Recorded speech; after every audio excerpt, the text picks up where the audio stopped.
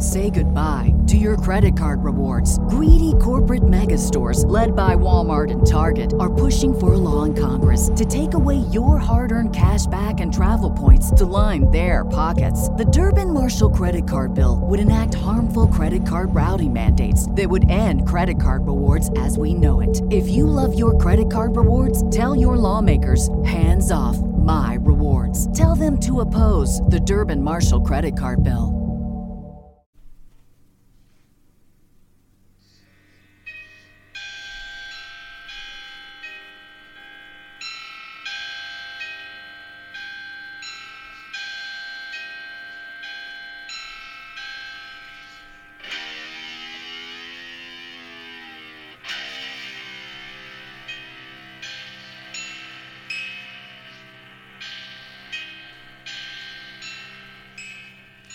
Welcome to Death Do Us Part podcast, hosted by my wife, Jamie. Hello. And myself, Mark. What up? You sound good today. Well, thank you. Your voice sounds good. Thank you. Feels a little scratchy. No. It sounds fabulous. Well, thank you. Yes. You sound good. I feel like we haven't done this for fucking ever. How long? It's been a week? Yeah, a week. We got to get our shit together. We do. Well, football season has to end. Which, we got some state champions in the house. We do. Our boys. Awesome. Our boys are state champs. Now we're going to regionals. Yep. So we play Indiana's state champs. In Indiana. The 13th? Yep. And then if we win that, we play Ohio. Mm-hmm. So the boys took home a big ass trophy. Yeah, so that was pretty cool. That the coach kept referring to as his. Well, listen, I don't fucking blame him. Yeah, if I was the coach, it'd be mine too. Fuck you guys. He was like, give me back my trophy. Yeah, I'd be the same way. I don't blame him. I don't blame him either after dealing with these. Fuck you guys. I coached kids. Your fucking right. gremlins. Right. Man. And they're, ooh. Yeah. I won't say it. Most of them are, yeah. Yeah. Oh, yeah. Mm-hmm. I have my favorites. I do, too. I mean, whatevs. Yeah. But they won. It is. They're state champs. Yeah, so it was a good game. It was a great game, yeah. Our, unfortunately, our 10U undefeated team lost. Yeah. 9U lost. Well, we're the only team left with our Us and JV. Yeah, JV. Mm-hmm. So. That's right, bitches. Mm-hmm. I cried a little. I'm not going to lie. 100% cried a little. Yeah. I mean, it's cool for Jacks. Yeah. Last year, their team was not good. The first year, they didn't win a single game. Yeah. Because we couldn't figure out how the hell they were going to the playoffs. Right. We're like, what the fuck? I know. So. But they're a good team. It was a hell of a fucking season. Mm-hmm. The coaches were phenomenal. Yep. So, yeah. I hear the dog going crazy upstairs. I don't care.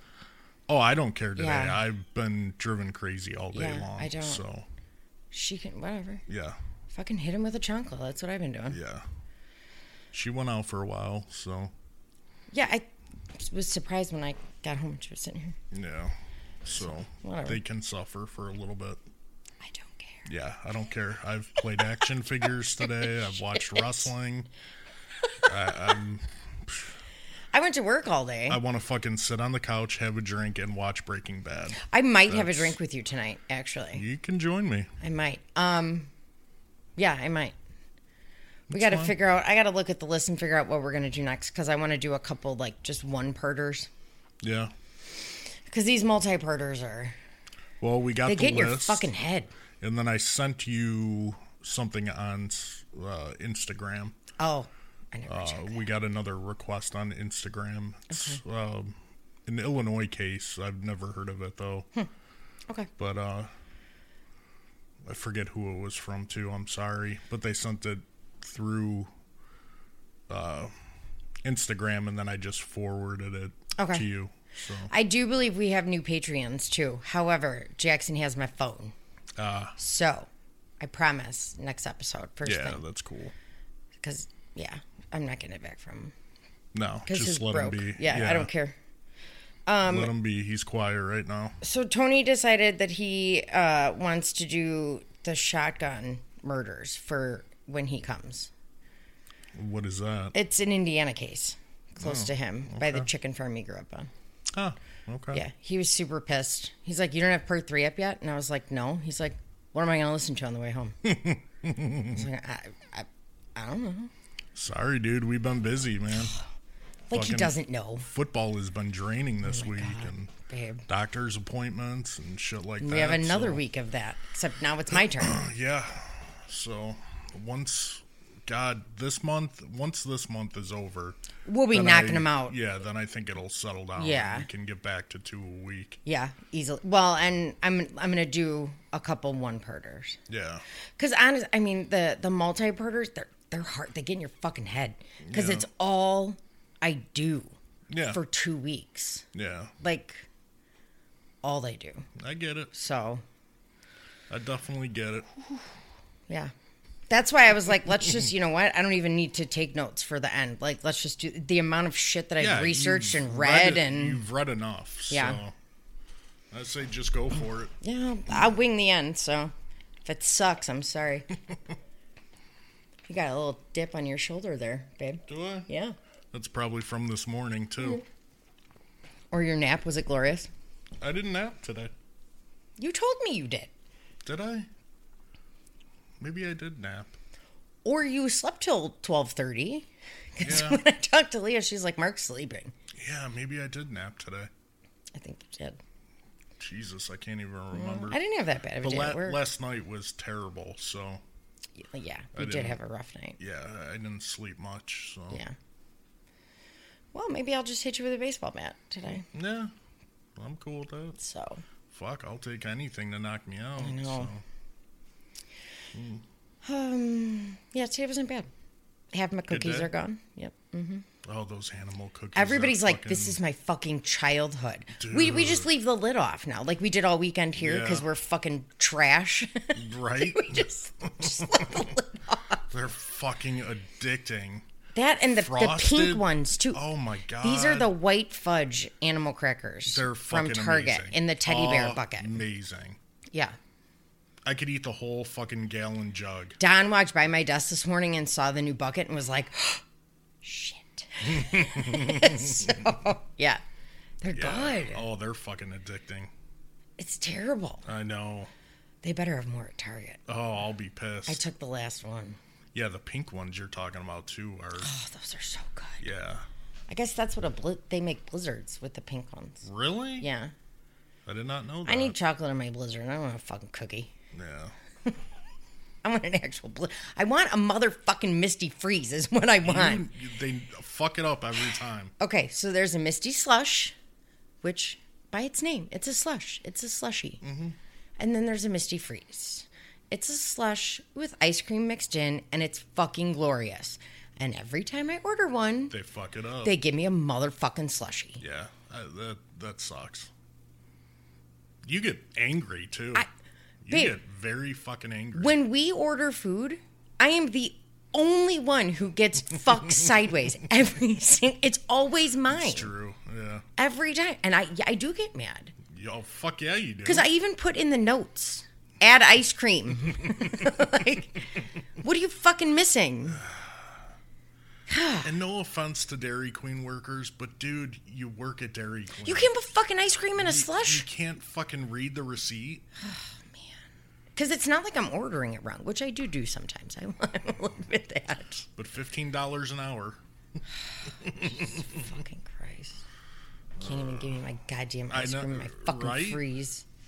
Jesus I do get Christ. angry. I get very angry. Because, like, I get so excited. I know. I'm like, this is going to be so good.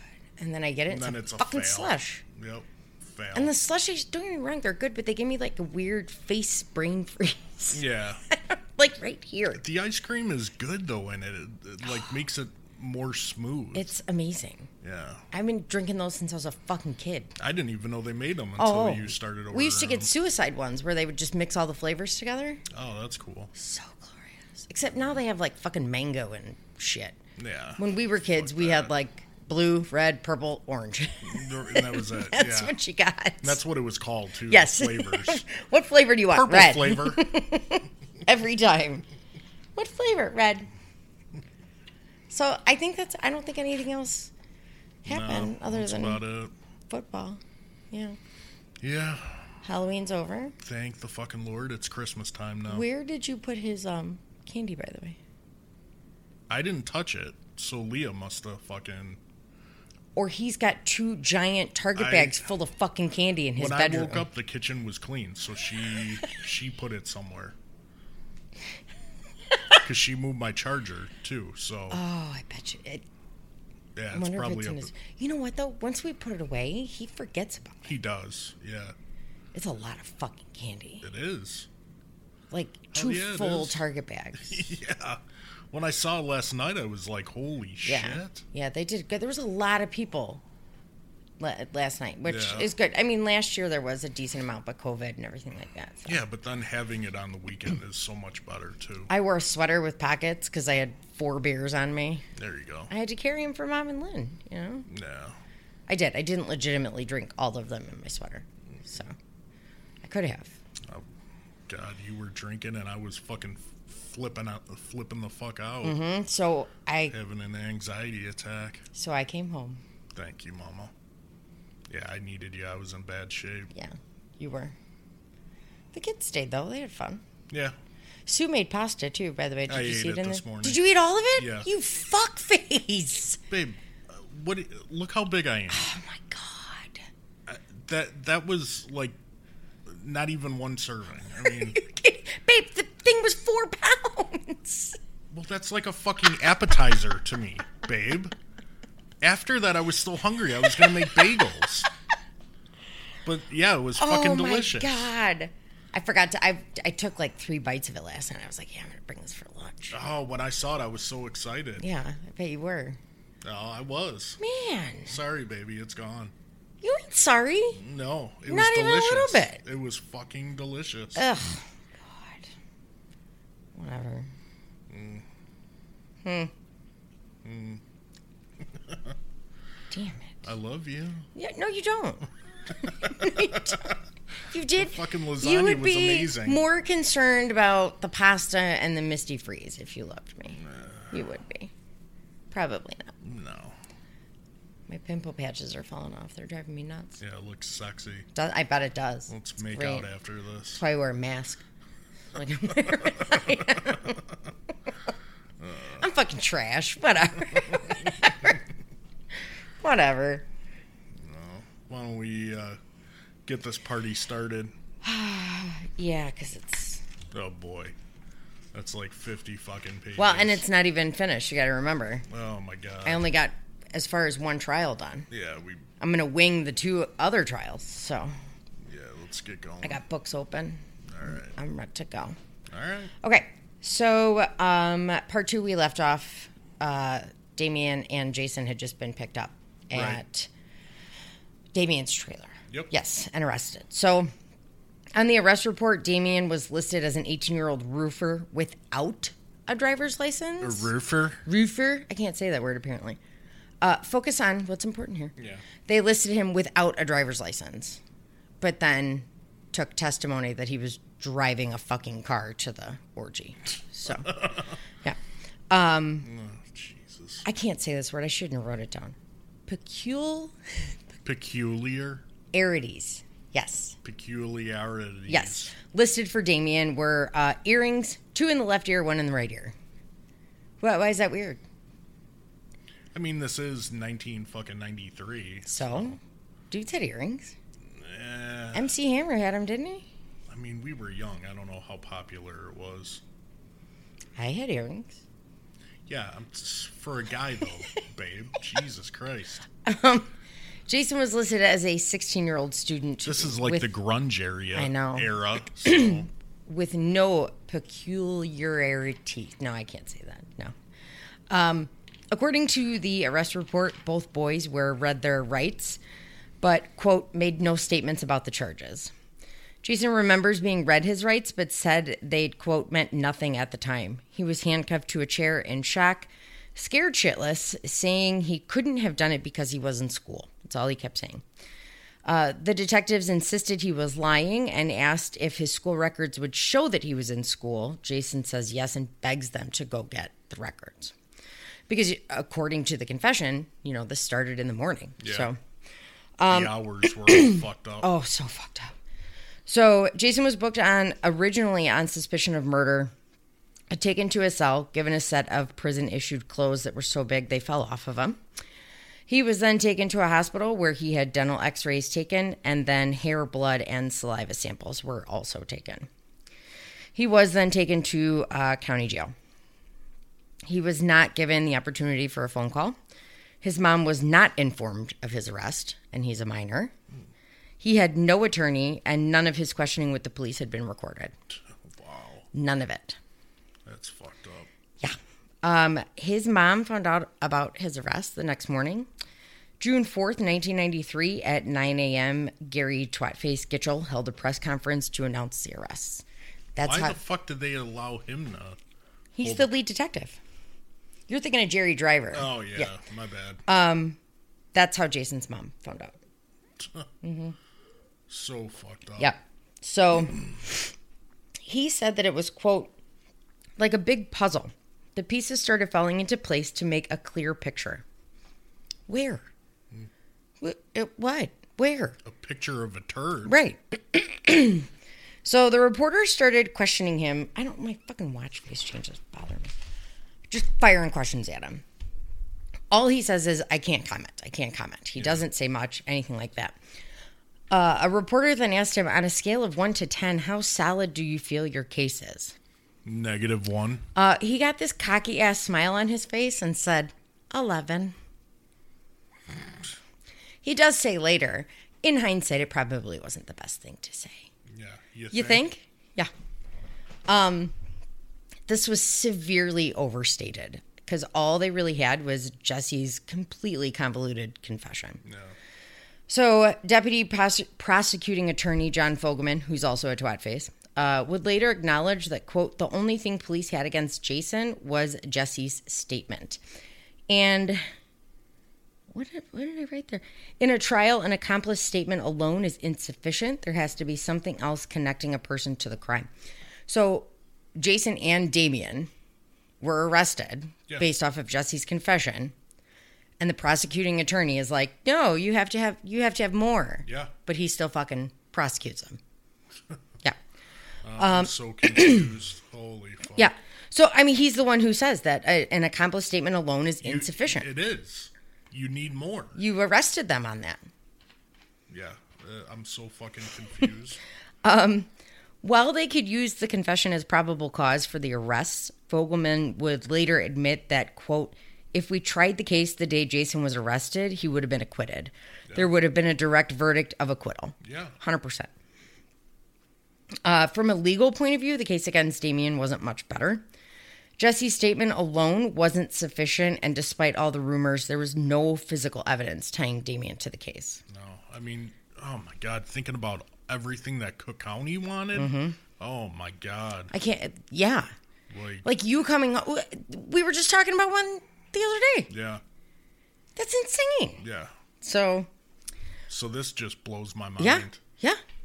So they allegedly had the failed polygraph test, but they had no record of it. Remember? Yeah. But now, they go after these two boys based off of the failed polygraphs, and then state that they can't use them because they're too unreliable for court. I'm sorry. Whatever. All they had were an array of statements made by minors that only became incriminating after alleged failed polygraphs.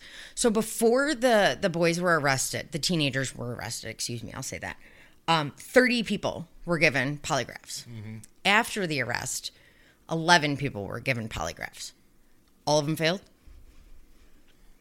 Every one of them? Yeah. 41 people? You got me. Yeah. So, after the press conference, Jason's mom, Gail, who is now fucking Mama Bear, storms into the police station. She found Detective Ridge and demanded to know why Jason was being held because, again, she had not been notified of his arrest. She had no idea what was going on. At this point, the families of the victims and the accused had been given a copy of Jason's confession.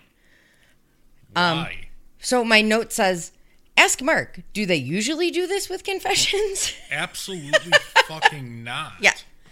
So never, not once. The victims' families had this. And his confession is, I mean, it's awful. Awful. Dude, this just baffles me even more. So she comes into the police station. She has a copy of the confession. Yeah. And she's like, I don't understand what you're arresting him for. Like, reading this, he was in school. Right. So she ended up getting a statement from the principal saying that he was in school that day. And they were like, whatever. Oh, yeah. Whatever. She really focused on his repeated statement that he was in school. Ridge didn't care. He did not care. Of course not. He told his mom that he was pissed that Jason wasn't talking, and would later say he did talk and told Gail as much. So it's confusing. Ridge says he talked, and then he says he didn't talk. Now, from the sounds of it, he didn't, because after they tried to interview him in his front yard and his mom came home, she said he's not talking because she advised him not to after the bullshit interview at the house. Yeah, good job. She said she'd been, quote, scared because you all put words in his mouth and make a mountain out of a molehill. So he didn't talk. Ridge responded with, well, that's the reason we got tape recorders. And I'm not putting words in your mouth. It's like this. If you would listen to me for a second, I'll try and clear something up for you. We've got one person that told us the story that is very believable. Well, here's the thing. Police can lie to a suspect. Yes.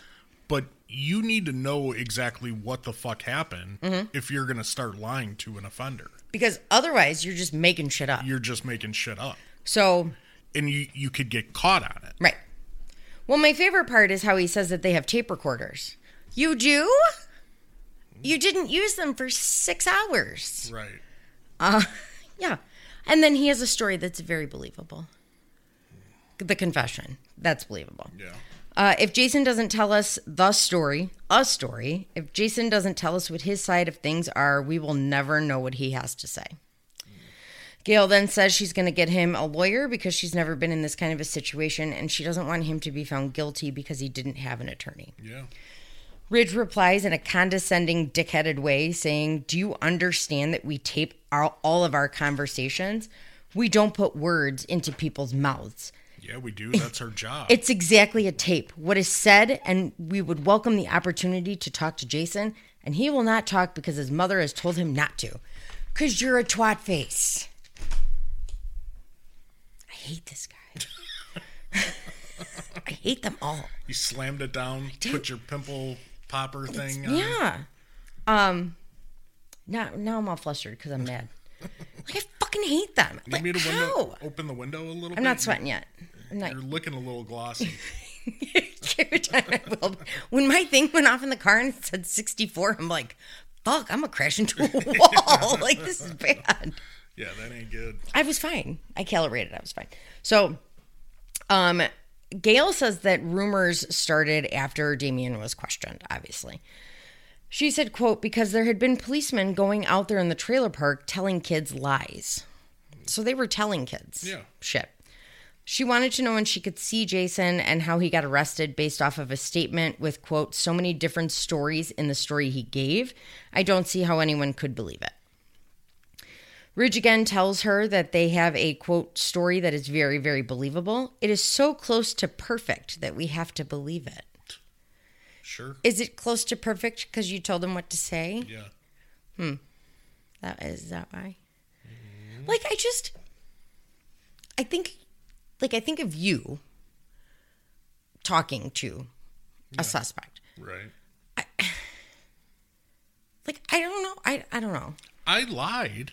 I mean, there were times where I lied, but you got to know what actually happened. Right. That's the whole point. So then you get him caught up. Right. In a lie. But like, if you're making up your own shit and you don't know what actually happened, then you're going to get caught up in your own lie. Like, I just, the way that they interviewed Jesse, like, I can't picture you doing that. I just can't. No, I wouldn't want to fucking frame someone that I wasn't, positive that did a fucking murder. And it's so funny, too, because you guys, and I say you guys, I'll group you and Tony. Like, you always joke, I'm a detective. Yeah. Whatever. But you guys, like, flip a switch. And your face changes, your demeanor changes, the depth of your voice changes.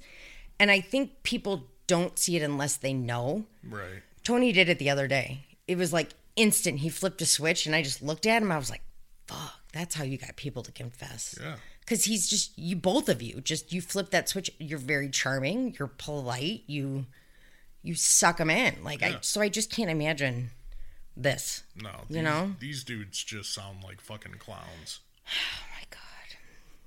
So. And I'm not trying to make myself sound better. But no, you are. You are. This is so botched, like. You have a confession that you're saying is fucking perfect. Yeah. And it's coming from the mind of a third grader. Right. It's perfect in his own mind. Mm-hmm. Because he's trying to wrap this case up and be the fucking hero. And that's what it is, yeah. So, on the same day, 6/4/1993, Municipal Court Judge William Rainey issued an order denying public review of case documents, including the search and arrest warrants. Remember, he's the dipshit that,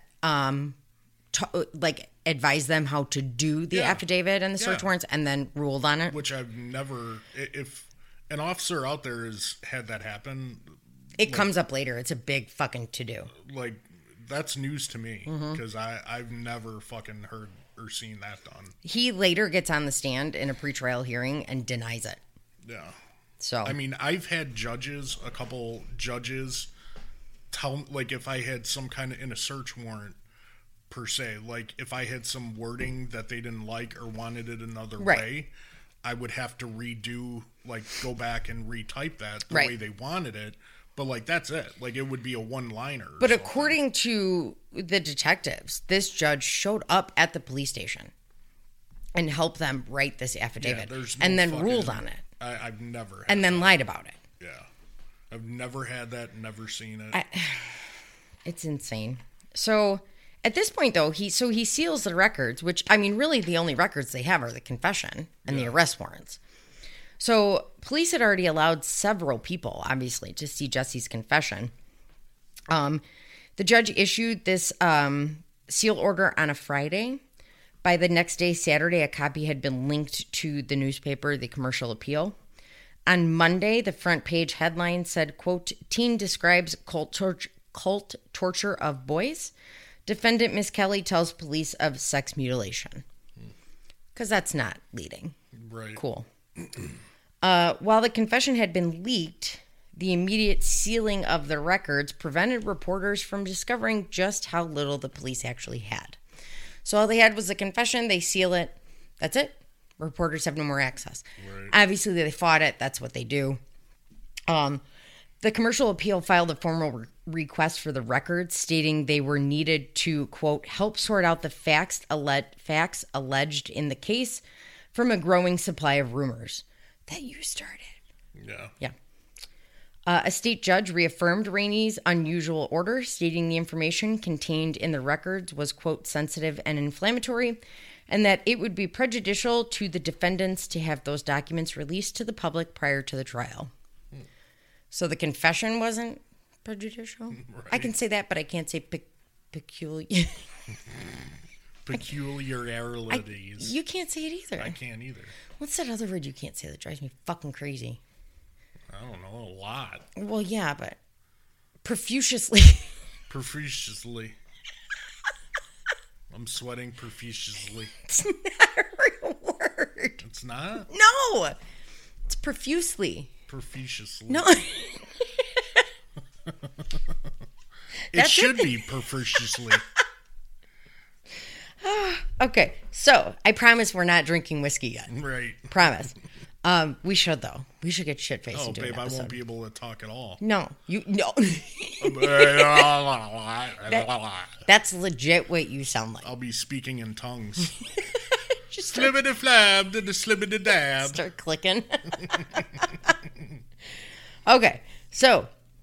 A rub-a-dub-dub. Totally forgot where I was. Okay, so the media didn't have any records, so they reported The ridiculous made-up statements from anybody willing to comment. You know, like when they get the dumbest person fucking possible to be interviewed on the news. Yeah. The USA Today was actually the only media outlet to quote the people. I'm just going to take this off. To quote the people supporting them, the teenagers.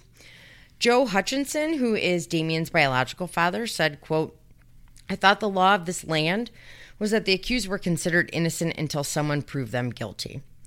A friend of the Miss Kelly family said that Jesse wasn't into satanic worship, he was into country music. Which I found to be a great statement. Yeah. My tank top is like riding up, it's driving me crazy. Just take it off. I'm going to, no. A West Memphis newspaper contacted quote unquote experts in the occult. Do you want to know who that was? Who? Twat-faced Jerry Driver. Oh, of course. And a Memphis psychiatrist and writer. So based off of their interviews, the paper reported that, quote, Eccles' reading habits could help determine the nature of his thinking and possible cult activities. Interesting. So you read Stephen King and... Yeah. While all of this bullshit was being reported and the 3 teenagers were in custody, the West Memphis police entered the second phase of their investigation. On to more bullshit. That's what they're doing. Exactly what they're doing, because now it's a scramble to find actual evidence against these 3 teenagers. Detective Bray, wanting to continue helping the West Memphis police, interviewed Aaron Hutchinson again, the 8-year-old. No relation to Damien's dad. Yeah. Aaron had given several conflicting statements. His first version was that he knew the boys and had declined their invitation to play in the woods the afternoon of the murders. But by the time the teenagers were arrested, he said he'd witnessed the murders. A few hours after the arrests were announced, Bray decided to interview Aaron again. This child is 8, okay? And his mom was the one who decided to play detective. Yeah. So he's fucked. Fucked. Aaron said on the afternoon of the murders, he had ridden his bike to Robin Hood Woods. He saw 5 men, 3 of them the teenagers, wearing matching black T-shirts with dragons, which Morbid said it perfect. They're like, yeah, you need team T-shirts, obviously, for a cult meeting. For sure, yeah. Yeah, you do. Carrying knives, quote, like Indians in the jungle have. Either, like, the matching T-shirts, they should be like the Affliction shirts. You remember those popular Affliction? I do, but you know what? So when they say, like, matching T-shirts with dragons, you know what I'm picturing? What? Like the cartoon T-Rex. Like, not actual dragons. That'd be even better. I know. That's what I'm saying. I want a gang with fucking T-Rexes. Oh, we should totally get them. Yeah. We could. So he said that they had knives like Indians in the jungle have. Indians aren't in the jungle. Yeah. Jesse was holding Stevie in the Dude's water. so smart. Yeah. Telling him, quote, I don't want to kill you yet until what my boss says. Damien was the boss. Michael and Christopher found 2 guns, hid behind a tree, then jumped out and attempted to shoot them, but the guns weren't loaded. Michael's neck had been cut. Damien raped the boys. Jesse cut off all their private parts. Jesse began to chase Aaron, but Aaron was able to trip him and run away. Good story. So that was used as evidence. Oh my God, come on. Yeah. Come the fuck on. It gets better. June 8th, they interviewed him again. Hi, could your mom be a mom? And maybe say no. Right. Just out of, you know. Right. Your kid's talking about other kids having their throats slit, and you continue to let this happen? Yeah. Cool. So this time he said that Jesse called him the night before and told him to bring his friends to the woods. When Aaron got there, Michael and Christopher were already there behind a tree. Damien was holding a knife.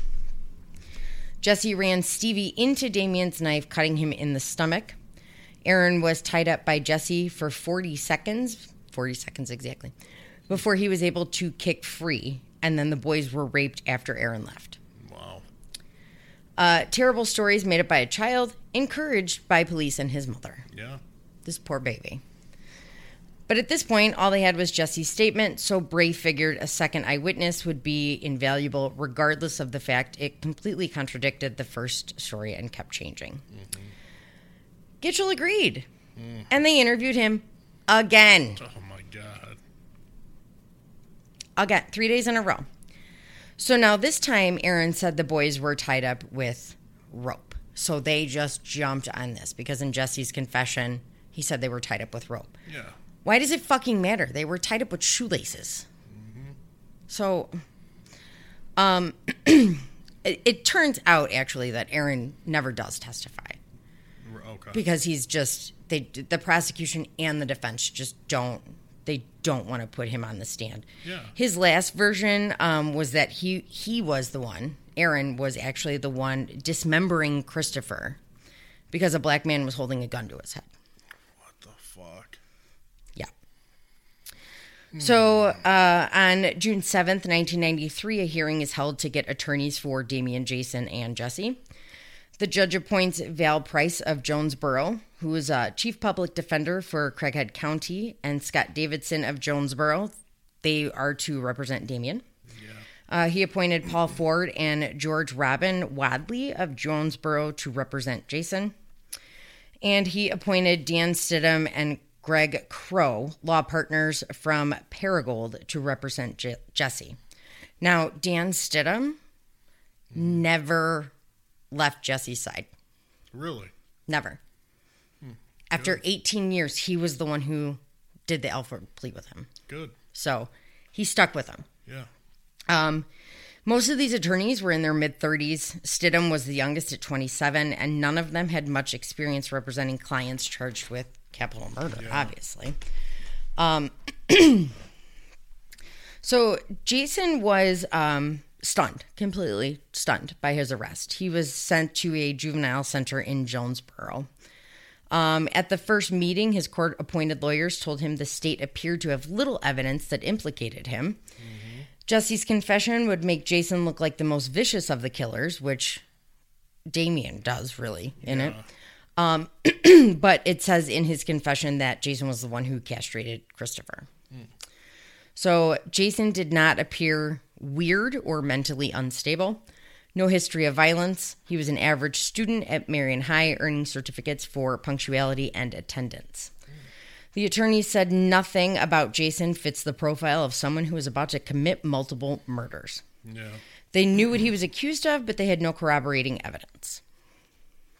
Jesse is now in a panic. One would be. Right. So he was taken... How can you not? I know. This poor... I want to hug you. I want to hug you, you know? So he was taken to a jail just west of West Memphis in the small town of Wayne. Within hours, he had sent a desperate letter to his parents. In the letter, Jesse immediately redacts everything he told the police, which we knew that was going to happen. He said it. I'll tell them what they want to hear now, and I'll just lie later. Right. He said, quote, "I hope that y'all don't hate me because I did not do it. I cannot stand it in here much longer. I will go crazy. Please try to get me out. I will die in here." Jesse's father took the letter to reporters, and the Commercial Appeal actually printed portions of it. Gitchell would make absolutely no comments on Jesse's attempt to recant the confession. Yeah. Now, when he was asked to assess the strength of his case, all he would say is, quote, "We just have to keep on working." Well, cocky with that 11, huh? Yeah, a little bit. So Dan Stidham actually went into this thinking Jesse was guilty. He doubted his attempt to recant and says, quote, "Of course, initially my take on the situation was that anybody who would confess to such a crime obviously did it. It was unfathomable to me that anybody would confess to a crime who had not committed it. I figured my client was obviously guilty, and so my initial thought was that my only goal was to prepare him to testify against his co-defendants and hopefully to work the best possible plea bargain I could for him. That was the only thing I figured we had going for us. We were hoping simply to avoid the death penalty." Stidham was getting pissed, though, because any hope of a plea deal was diminished every time Jesse tried to recant his confession. Right. When Jesse's father was around, he insisted he didn't do it, but when his father wasn't around, he would try to tell the attorney what happened, but he could never tell the same story twice. Yeah. If you're telling the truth, you can tell the same story twice. Yeah. So, Stidham says that there were always, quote, major inconsistencies. He said he had no idea what he was dealing with, and then said he would later recall a visit towards the end of the summer, and this is kind of what made it click, like that he wasn't, So he says, quote, "I went back to the jail and said, 'You've got to level with me. Were you there or were you not?' And he said he was not. And I said, 'Why would you have told me all this time that you were there?' He said, 'Well, I didn't want to die in the electric chair.' I explained to him that Greg and I were on his side, and that's when I began to realize that he didn't understand what a lawyer was. Oh, Jesus. He had no idea what a defense attorney was. He didn't understand the concept. To him, a lawyer was just a person who was part of the justice system, and he thought we were detectives. He didn't understand that we were on his team. That's when I began to see Jesse Miskelly in a different light. At that time, he had a weird haircut and tattoos. He looked like an ordinary, everyday street thug, but the kid was handicapped. Bill Clinton had just been elected president of the United States, and everybody in the state of Arkansas knew who he was, but Jesse Miskelly did not. Sidham concluded the confession had been coerced and started studying the phenomenon of false confessions and abruptly changed his strategy. Yeah. This one breaks my heart. So during a visit, Jesse asked Stidham who Satin was. Yeah. And Stidham was like, "What the fuck are you talking about? It's a material. What are you talking about?" So Jesse gives him a pamphlet a preacher had given him about Satan. Jesse had heard of the devil, but never heard of him referred to as Satan. He was reading it as Satan. So the kid's a devil worshiper and doesn't know who the fuck Satan is. Dude. Yeah. He said, quote, "It was one of the most ironic moments of the entire ordeal. There I was, sitting in a jail cell with this confessed satanic killer, and he was asking me who Satan was." Yeah. On June 8th of 1993, Damien took 12 pills of Elavil, which was his antidepressant. Yeah. His mother brought the medication to the jail, and the guards had been dispensing the meds, but obviously not making sure he took it. Right. He ended up in the hospital getting his stomach pumped. Damien really did have mental health issues. Yeah. It doesn't make him a murderer. Right. Obviously. Fuck, I got mental issues. You and I are both fucked. I mean, I might smother you, but whatever. Right. It's just you. So Ron Lax, he is a Memphis private investigator who often helps defense attorneys with capital murder cases, offered his assistance. This guy is the tits. Like, he really does it. It was decided after meeting with all the defense attorneys that Damien pretty much needed the most help, so he would work with Damien. Okay. He went into this like Stidham, thinking all three were guilty. His assistant, Glory Shettles, was a former parole officer and prosecutor's assistant with a master's in counseling, would take most of the legwork because of her degree, obviously. Mm-hmm. Glory visited Damien almost weekly. Damien told Glory about his poor upbringing and being bullied. He said he started wearing black clothing because his ex-girlfriend Deanna told him he looked good in it, so he started buying pieces of black clothing. Not because of the devil. Right. He started wearing a trench coat, which he now regrets because at the time he thought it was, quote, cool. Yeah. I would wear a trench coat. He discovered in high school that being ridiculed for being strange was something that he could control. Yeah. And he would much rather have that than be picked on for things he couldn't control. Yeah. Which is a big part of why he tried to stand out, you know. When he was in school, he adopted what he called his vampire look. He was earning the reputation of devil worshiper more and more because of the way he dressed and the way he answered the stupid questions he was asked. They would ask him if he drank blood and all this shit. And so, of course, he's a smart-ass fucking 17-year-old kid who's like, yeah, fuckface. Like, yeah, of course I do. Anti-authority. Like, he's a dick. Right. He's 17. Right. You know? So he said that him, Jason, and Dominique were continuously harassed by police, including Jerry Driver and Steve Jones, for almost a year and a half before the murders. Wow. Now, Jerry Driver confirms this later on during testimony and says that he watched a group of 7 kids going towards the occult. Oh, God. Yeah. So after a visit with Damien, Lax wrote, quote, Before his arrest, Steve Jones, his probation officer, had asked why Eccles had not been around, asked him. Yeah. Eccles stated he had not been around because his probation was over. He stated Jones acted very suspicious during the visit. Jones gave Eccles some information regarding the murders. He told Eccles someone urinated in the mouth of one of the boys. Then when the West Memphis Police Department asked him what he knew about the murder, and he stated someone had urinated into one of the victims' mouths, they denied Steve Jones ever even knowing this statement, and only someone at the murder scene would be aware of this information. He knew. Yeah. He knew. Discovery was slowly trickling into the defense attorney's office. The prosecution was being a dick. They were sending like 2 files at a time. None of it was in order. So Lack scoured the reports, including the autopsy results, and found nothing about urine in any of the boys' stomachs. Yeah. Apparently, it was a comment made by the ME, Frank Peretti, very early in the investigation, before the autopsies were done. Right. That it's possible that there was urine in the boy's stomach, but there was absolutely nothing to support this. However, Gitchell and an unidentified West Memphis official put this in their written report anyways. Damien had an air of arrogance that pissed the police off because he didn't give a fuck. He said he felt safe because he believed the police would never find evidence because he didn't do anything. They'd be forced to let him go and look stupid in the process. His arrogance was only a facade, though. This poor kid was scared shitless, obviously. Yeah. Glory said that every time she talked to him, his hands were shaking and sometimes he cried. He ended up smoking up to 8 cigarettes an hour. Oh, my God. Yeah. Like, I can't even. Yeah. Fuck. He said he had little hope of a jury believing him and, quote, stated many times he prays if there is a God, he will not allow him to live another day.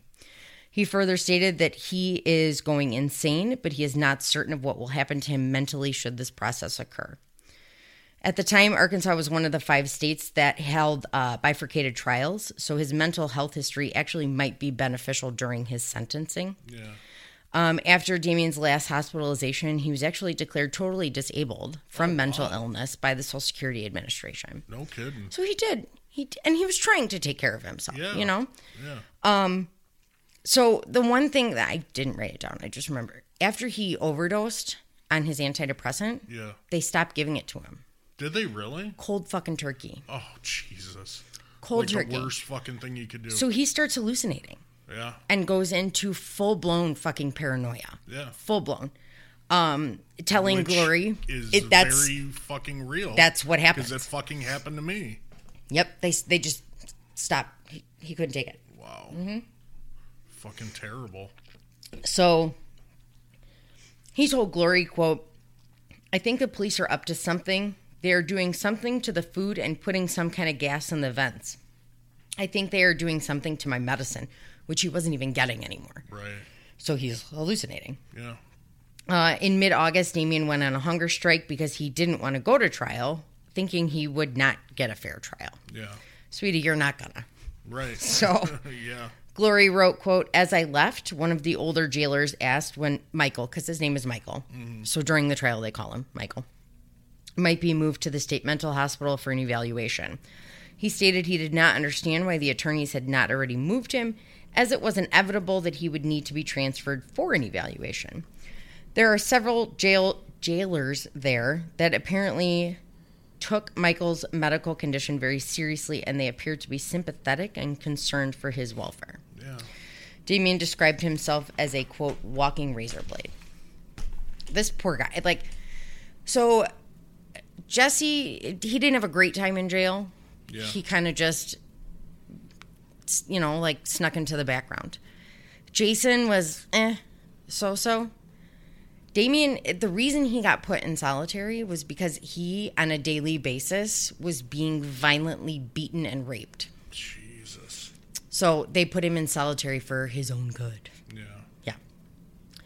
Yeah. He repeatedly wrote in his journal that he was losing his mind. The letters to his family became increasingly desperate as he alternated between utter delusion and acute awareness. In one letter, he begged for a doctor, saying, quote, I need a doctor. I think I'm having a nervous breakdown, and I'm afraid to tell the people here. Help me. They have invaded and destroyed my world. Now, in contrast, his letters to Domini, his pregnant girlfriend, were happy and upbeat, talking about the upcoming birth of their child, saying he's hoping he'd be home by Christmas to see the baby. As a private investigator working for Damien, most of Lax's time from June until the end of 1993 was spent compiling info and making sense of the files being sent by Fogelman. Some of that was Jesse's confession, which Lax said was, quote, questionable at the very least. Fogelman's office would send records over 3 to 4 times a month with no continuity or organization. Quote, we were interviewing everybody we could find and nobody had detrimental information with the exception of Vicky and Aaron. We kept wondering what the police had that they still hadn't seen. That was from Lax. Publicity about the crime was going to widen here pretty quickly. A production company named Creative Thinking International, owned by Bruce, I'm going to say his name wrong, Sinofsky and Joe Berlinger, contacted Pam Eccles to film the baby shower that they were throwing for Domini. These are the guys who filmed the documentary. Oh, really? So they started at the baby shower and never left. Really? So these two guys are the ones who filmed it. After being told that Damien's lawyers had given permission and the production company promised them a high chair, Pam agreed to allow them to film. All the records sent by Fogelman's office during the summer were from before the arrests and completely chaotic. The defense knew nothing about Narlene Hollingsworth's sighting until the end of August and got no transcripts of Aaron and Vicky's interviews until the beginning of September. Eventually, they started to receive records regarding police activity since the arrests. One report found was from Detective Ridge. On July 1st, Ridge reported that he returned back to the scene to, quote, look for evidence which may have been missed. Ridge claimed to have found the 2 sticks that Jesse claimed the boys were beat and strangled with, which they weren't strangled with sticks. Right. Other than the location, there was absolutely nothing connecting the sticks to the crime. Nonetheless, they were submitted into evidence. Oh, my God. Out what of the fuck? 600 items of physical... Of course they were. Yeah. Out of 600 items of physical evidence collected, the lab reported finding only a few fibers that were microscopically similar to fibers found in the homes of, it was Damien and Jason. It was a red robe, house coat, whatever, at Jason's, and a shirt that wouldn't fit Damien at Damien's house. Yeah. So the fibers were microscopically similar. However, both items were mass-produced items sold at Walmart. So it could have been fucking anybody. It could have been anyone. As Lax was able to organize records and reports, he began to focus on elements that would be essential to the defense. He interviewed the 2 girls who Damien said he spoke to via phone the night of the murders. Both confirmed and said that they were positive on the date and time. On October 7th, 1993, Lax spoke with Detective Bray, who showed him a list of names on a piece of paper that he pulled out of his pocket. Quote, he held this up and told me that when he first learned of the murders, he wrote down the names of people he knew to be responsible. Yeah. Not thought, he knew. Bray went on to say that he had been in the business and area for quite some time, and based on the particulars of the crime and after talking with twat-faced Jerry Driver, he knew the people on the list and who was responsible.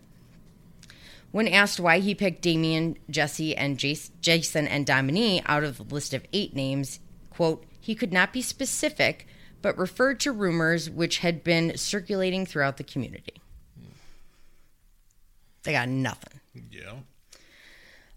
Lax then met with Gitchell and Ridge.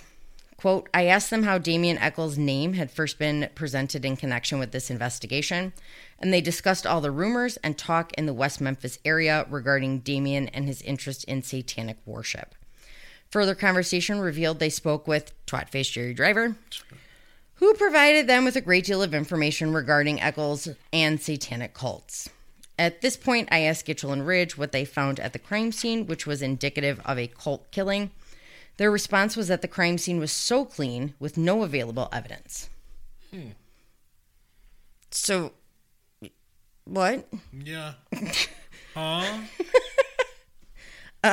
During the conversation, Ridge and Gitchell stated it was their impression that Jason Baldwin was a pretty good kid and had never been in trouble before. But Jesse Miskelly was, quote, mean as a snake. Poor baby. They also felt Damien was the ringleader of the bunch. When I reminded them that Damien had no prior arrest record, with the exception of the problems he had with his ex-girlfriend, they agreed to this fact, but cited Damien's psychological problems. Fuck you. Yeah. You got fucking psychological problems. Yeah, right? At this point, they expressed their expectations for Damien's defense to be insanity. They are firmly convinced Damien is insane. He's not, you fuckfaces. August 4th of 1993, Damien, Jesse, and Jason were led into a heavily guarded courtroom for their first pretrial hearing. Judge David Burnett, he's a dickwad. Oh, my God.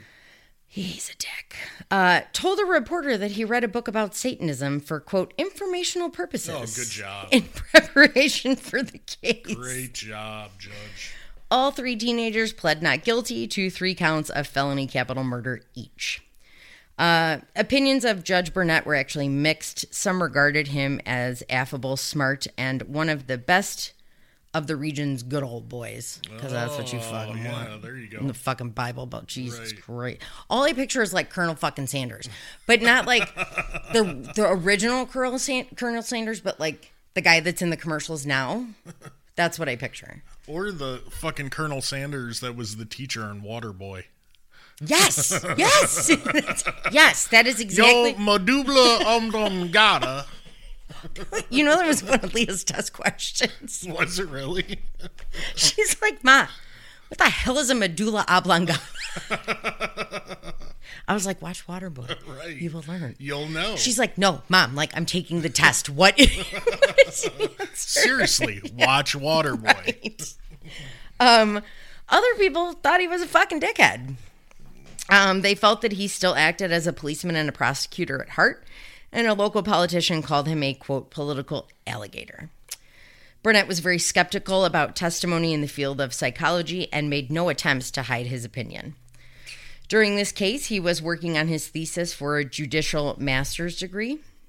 And during an interview with the Commercial Appeal, which I've spelled commercial 8 different times now, that his thesis centered on his beliefs that the expert opinions of psychiatrists and psychologists, quote, shouldn't be given the great weight that it's normally given by courts, juries, and what have you. Oh, really? Huh.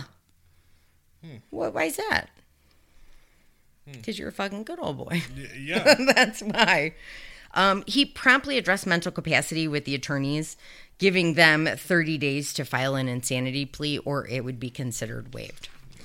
Wow. All of the defense attorneys are like, fuck you, we're going with innocent, not insanity. Yeah. So not a single one did. The first ruling that Burnett made was that Jesse would be tried separately from Damien and Jason. This was based off of the standard of Bruton rule. Remember? I had to look this up. Yeah. So this establishes one co-defendant's confession, when not given as testimony on the stand, cannot be used in a shared trial because it would affect jury perception of other defendants, even if it was said to only implicate the confessing defendant. Right. So if they didn't try him separately, they wouldn't be able to use Jesse's confession. Yeah. Is basically what that boils down to. Yeah. On September 9th, 1993, Seth Damien Azaria Tier was born. Damien's son. Between August and November, the teenagers were transported back and forth to court 4 times.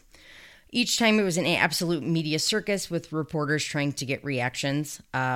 It worked with Damien. Mm-hmm. And he had to be told several times to fucking knock it off. Like, oh, really? Stop telling the reporters, fuck you. Like, it's not a good idea. It's not a good look for you. I get it. I get it. Yeah. Well, and John Mark Byers would yell at him.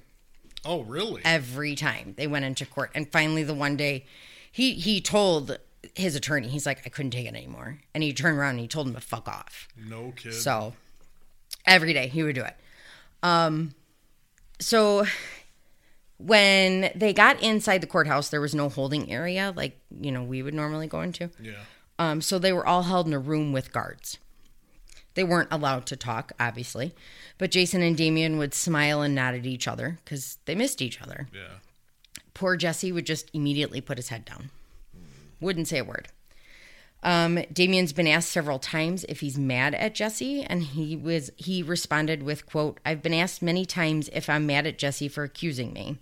The answer is no, because it's not Jesse's fault. It's the fault of the weak and lazy civil servants who abuse the authority placed in their hands by people who trust them." Right on. Good statement. Yes. At one point, Detective Ridge came to the jail to collect court-ordered hair and blood samples, which is bullshit. He just showed up and said he was doing this. He went to see Jason to tell him that his attorney, Paul Ford, could not be trusted and did not have his best interests at heart. He told Jason that he was formerly a cop in Wayne, and he knew Ford because Ford was an attorney in Wayne at the same time, and that Ford would not do a good job for him. Wow. Paul Ford, the attorney, was like, what the fuck? Wrote a letter to Fogelman, the prosecutor, top prosecutor. Fogelman basically said that Jason was full of shit, and he made it up, and it never happened. Wow. But his attorney, Paul Ford, was like, no. How would he know I was an attorney in Wayne, and how would he know this cop was a cop in Wayne? Yeah. So clearly he did not make it up.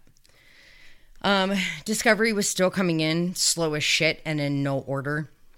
At one hearing, the search warrants came into question, and the defense tried to suppress the evidence taken in the search. Not only were the warrants super vague, and this made me think of you, obviously, because of how you had to write them. Yeah. Like specifically what you wanted per item. So the term cult materials was written in this report. When asked what it meant, Detective Ridge had a hard time explaining it on the stand, but said it was books and posters and such. No. What? No. You got to specifically say Nope. What the fuck. Cult materials. That's what they said. Wow. I don't know what the fuck I wrote here. I think I put two sentences together. Maybe I'm awesome? Oh, he blames the judge. Okay, now. I get it now. No, did you just say maybe that you're awesome? Yeah. Shut up. Maybe you just put that in your notes. I did. Right in the middle. Yeah. Permanent marker. Jeez, you almost shook the whole table. I did fix the table, though. Yeah, good job. So he had a hard time explaining it, but then basically was like, listen, Judge Rainey came and helped us prepare this warrant. Yeah. And then approved it. Yeah. So he told us to write cult materials. What do you want me to say? The judge approved it. Yeah. Judge Rainey was called to testify and adamantly denied taking part in the preparation of any of the affidavit. He said that he approved the warrant because of the close relationship of the teenagers, which wasn't actually a fucking thing, and the nighttime warrant to immediately collect evidence. Ford argued that Rainey had not been independent and detached enough to issue the warrant. Clearly he wasn't, right? Right. Yeah, Burnett was like, fuck you. He's good. His decision was solid and the courts are backing him. Twatface isn't even good enough for him. Like, I don't even know. I need time to think of a name for him. Because, we got to think of a good one. Yeah. The defense attorneys argue that all they wanted was, quote, a level playing field. How about just a poop shoot? No, because you like that. You like poop shoot. We can't call him anything that we like. Yeah, true. Because he's something else. Douche face. Oh my God. So Fogelman issued, I wanted to know if you heard of these prosecutors' subpoenas. It's a rarely used tool that allows the prosecution to question witnesses under oath before the trial. Yeah. Okay. My note says probably because they didn't have fucking shit to build the case. Right. So. But no, it's happened. Okay. So Lax attended the interview when Fogelman questioned Damien's family. Burnett had appointed a West Memphis attorney to represent Damien's family. Great attorney that he appointed because he went right up to Lax and he's like, yeah, they're fucking guilty. Oh, do you want to know why he said they were guilty? Why? Because Christopher Byers' genitals were found in a jar under Damien's bed. Yeah, which they were not. Right, because they were never found. So cool. You're a smart lawyer. Right. Good job. And at what point, don't you think you would have been like, maybe I shouldn't represent this family because Right. I think they found balls under their bed? Like, I don't... What? Maybe he thought he was going to get paid. Babe, I fucking hate people. People suck. So Lax was like, well, you're a fucking idiot. No, that's not what happened. And this dingus kept arguing with him and was like, well, check your facts. Okay. I wrote, where were these rumors coming from that attorneys who had the ability to get firsthand information still believed the bullshit? Right. Because he would be able to access that information, right? Cool. One would think. Yeah. So the defense attorneys, they wanted the same type of opportunity to question Gitchell, Allen, and Ridge under oath. Quote, in the interest of a fundamentally fair trial. Fogelman argued that the defense already had the officers' reports and everything that they had, and Burnett decided that was good enough and denied the motion. The defense teams filed multiple motions, including one to suppress Jesse's confession, and got denied left and fucking right. Jason's attorneys repeatedly attempted to have his trial separated from Damien's for fear that, quote, Baldwin could be associated with the activity that there is no evidence he ever participated in. Damien's attorneys also asked for the trials to be severed. Burnett denied all the motions for severance, stating that he could find, quote, no reason that either defendant would be unduly jeopardized by a joint trial. Okay. I need something better than twat face. Yeah. He told the lawyers, though, that, quote, the jury, of course, will be instructed that they are to treat each defendant separately in viewing and evaluating the evidence. What human being can do that? Right. Like when they say shit like, strike that from the record. You can't. Right. You can't, and you're gonna factor it in. Like, Yeah. Yeah, you're right. so mad. Another major battle for Jason and Jesse's attorneys concerned their status as minors. Jesse was 17 and Jason was 16, so their lawyers wanted them to be tried as juveniles. Arkansas did have a law, however, that would allow juveniles to be tried as adults in serious crimes, which obviously murder is a serious crime. Jason's attorney tried to use his lack of a record and being good in school as leverage, and Burnett didn't give a shit. Stidham tried the same for his client, except his argument was that Jesse was not mentally mature enough to stand trial as an adult. He says, quote, I am convinced that Mr. Miskelly is of limited intellect. Babe, listen to what this fuckface judge says. So they get a psychiatrist on the stand.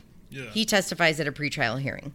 He examined Jesse and said his IQ was hovering around 70 and he achieved, quote, maximum level no higher than third grade. Quote, he's never passed the Arkansas minimum standards test. Burnett then asked Dr. Wilkins if Jesse had, quote, street smarts. Quote, even though his intelligence capacity is borderline, did he not function in society well? And the doctor said he functioned marginally. That was good enough for Burnett.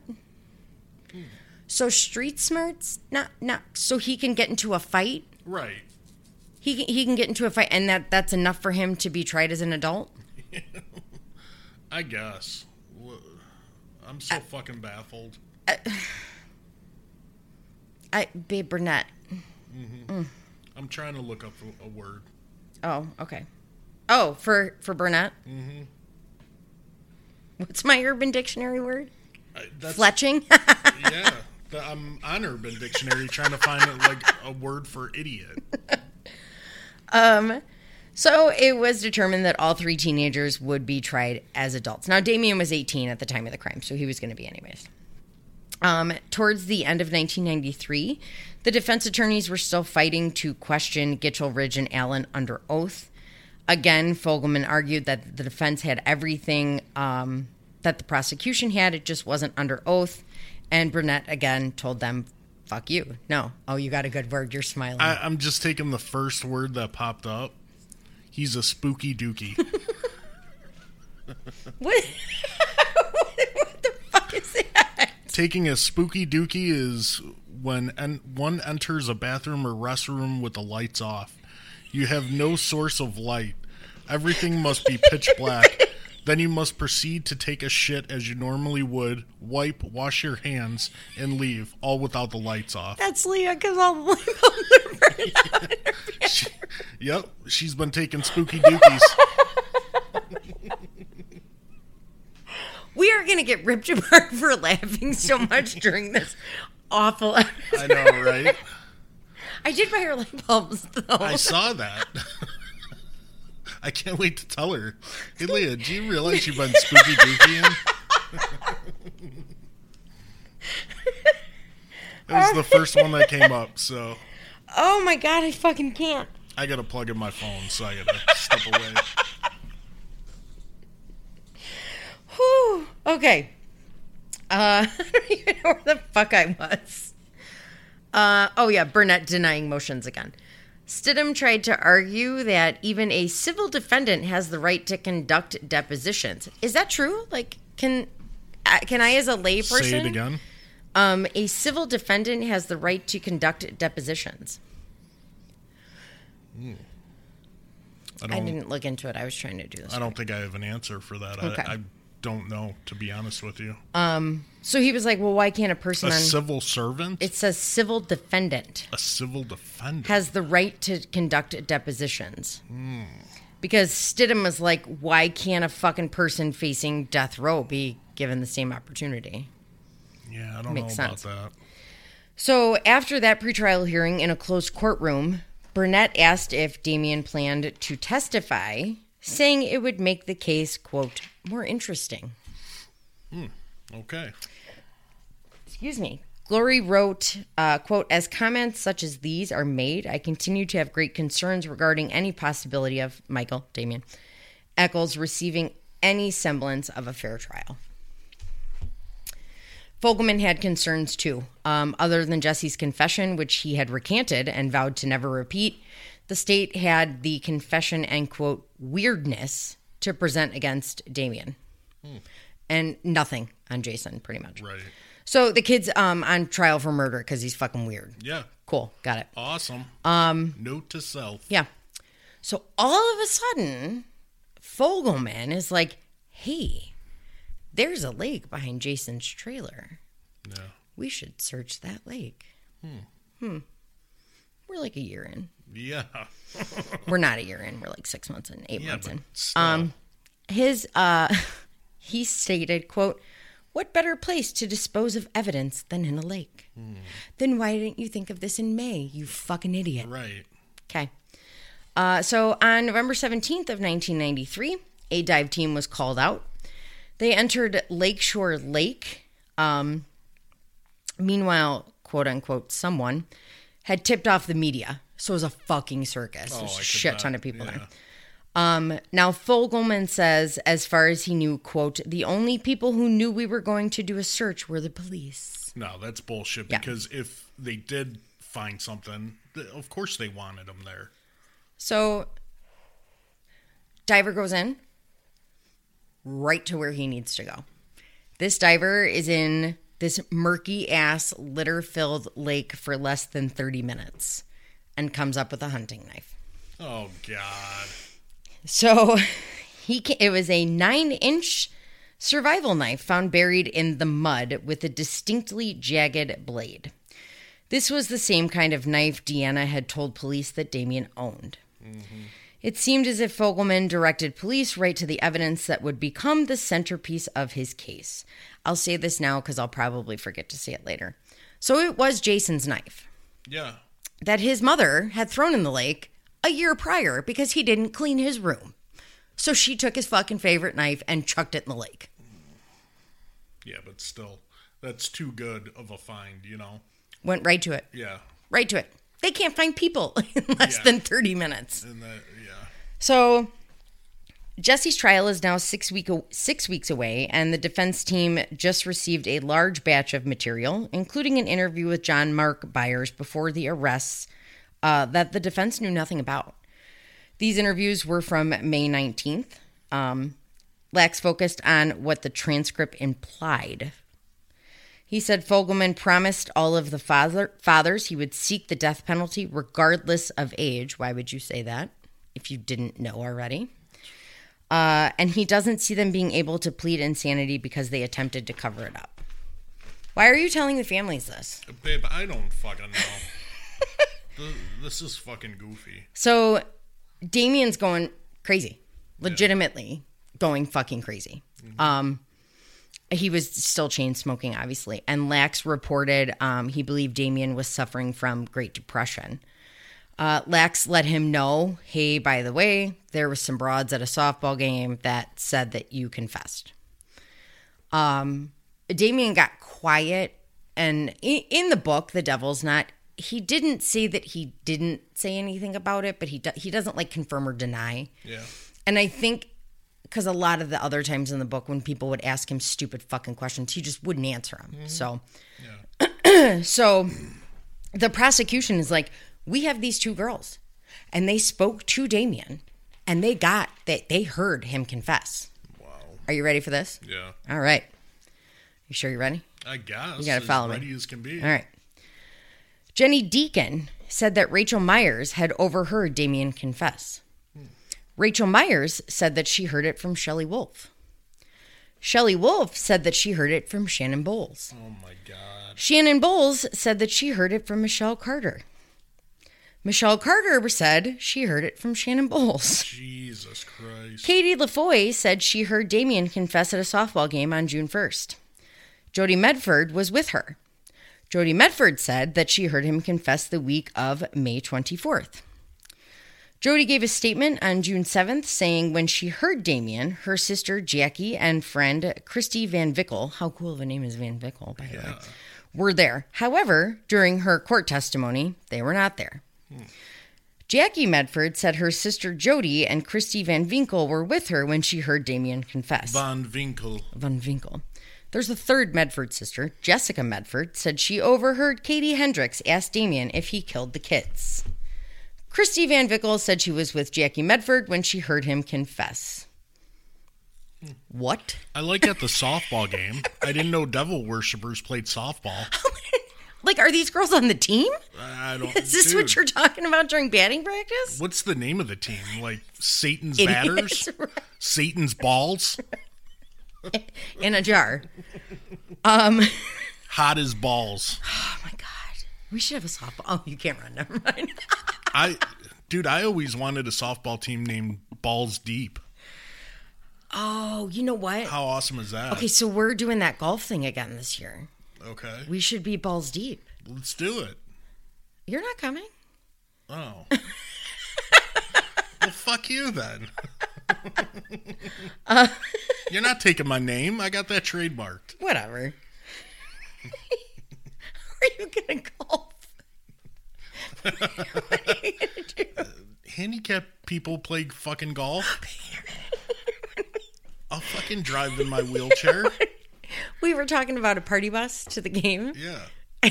Is it going to have a ramp to get in? Becca's like, what about the kids? And I was like, we're putting fucking Mark on that yellow school bus and we're taking the fucking party bus. I said, we'll just all lift him in there. You guys are dicks. Jason did call me a dick, so it's okay. Yeah. You guys are real funny. I think we are. I really think we are. Okay, so in late December, Fogelman released an interview by Detective Bill Durham, and I always want to say Bull Durham, because that's the movie, right? With Jerry Driver earlier in the month. Driver said he had been closely monitoring 7 kids who exhibited, quote, all the landmarks of satanic involvement. He described the landmarks, or earmarks, as the tattoos and the devil rings and this and that and the other. Oh, yeah. That narrows it down. Yeah. Yeah. Mm-hmm. Good job. He also considered Jesse's, quote, spike hair and stuff as a sign of satanic involvement. Well, yeah. Dude, so have you seen pictures of these teenagers? Yeah, I've been posting. The mullet? Yeah, it's pretty badass. Jesse's mullet was phenomenal. Amazing. Yeah. That ain't Satan. That is baby Jesus working on your hair right there. So. Fucking Kentucky waterfall.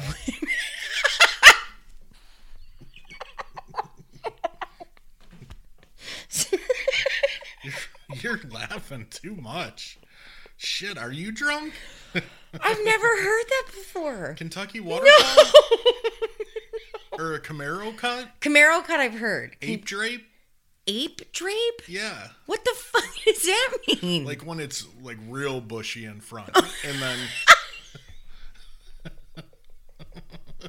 Like when the front's perm. Yeah, it's like a perm in the front. Ape drape. Just kind of messy.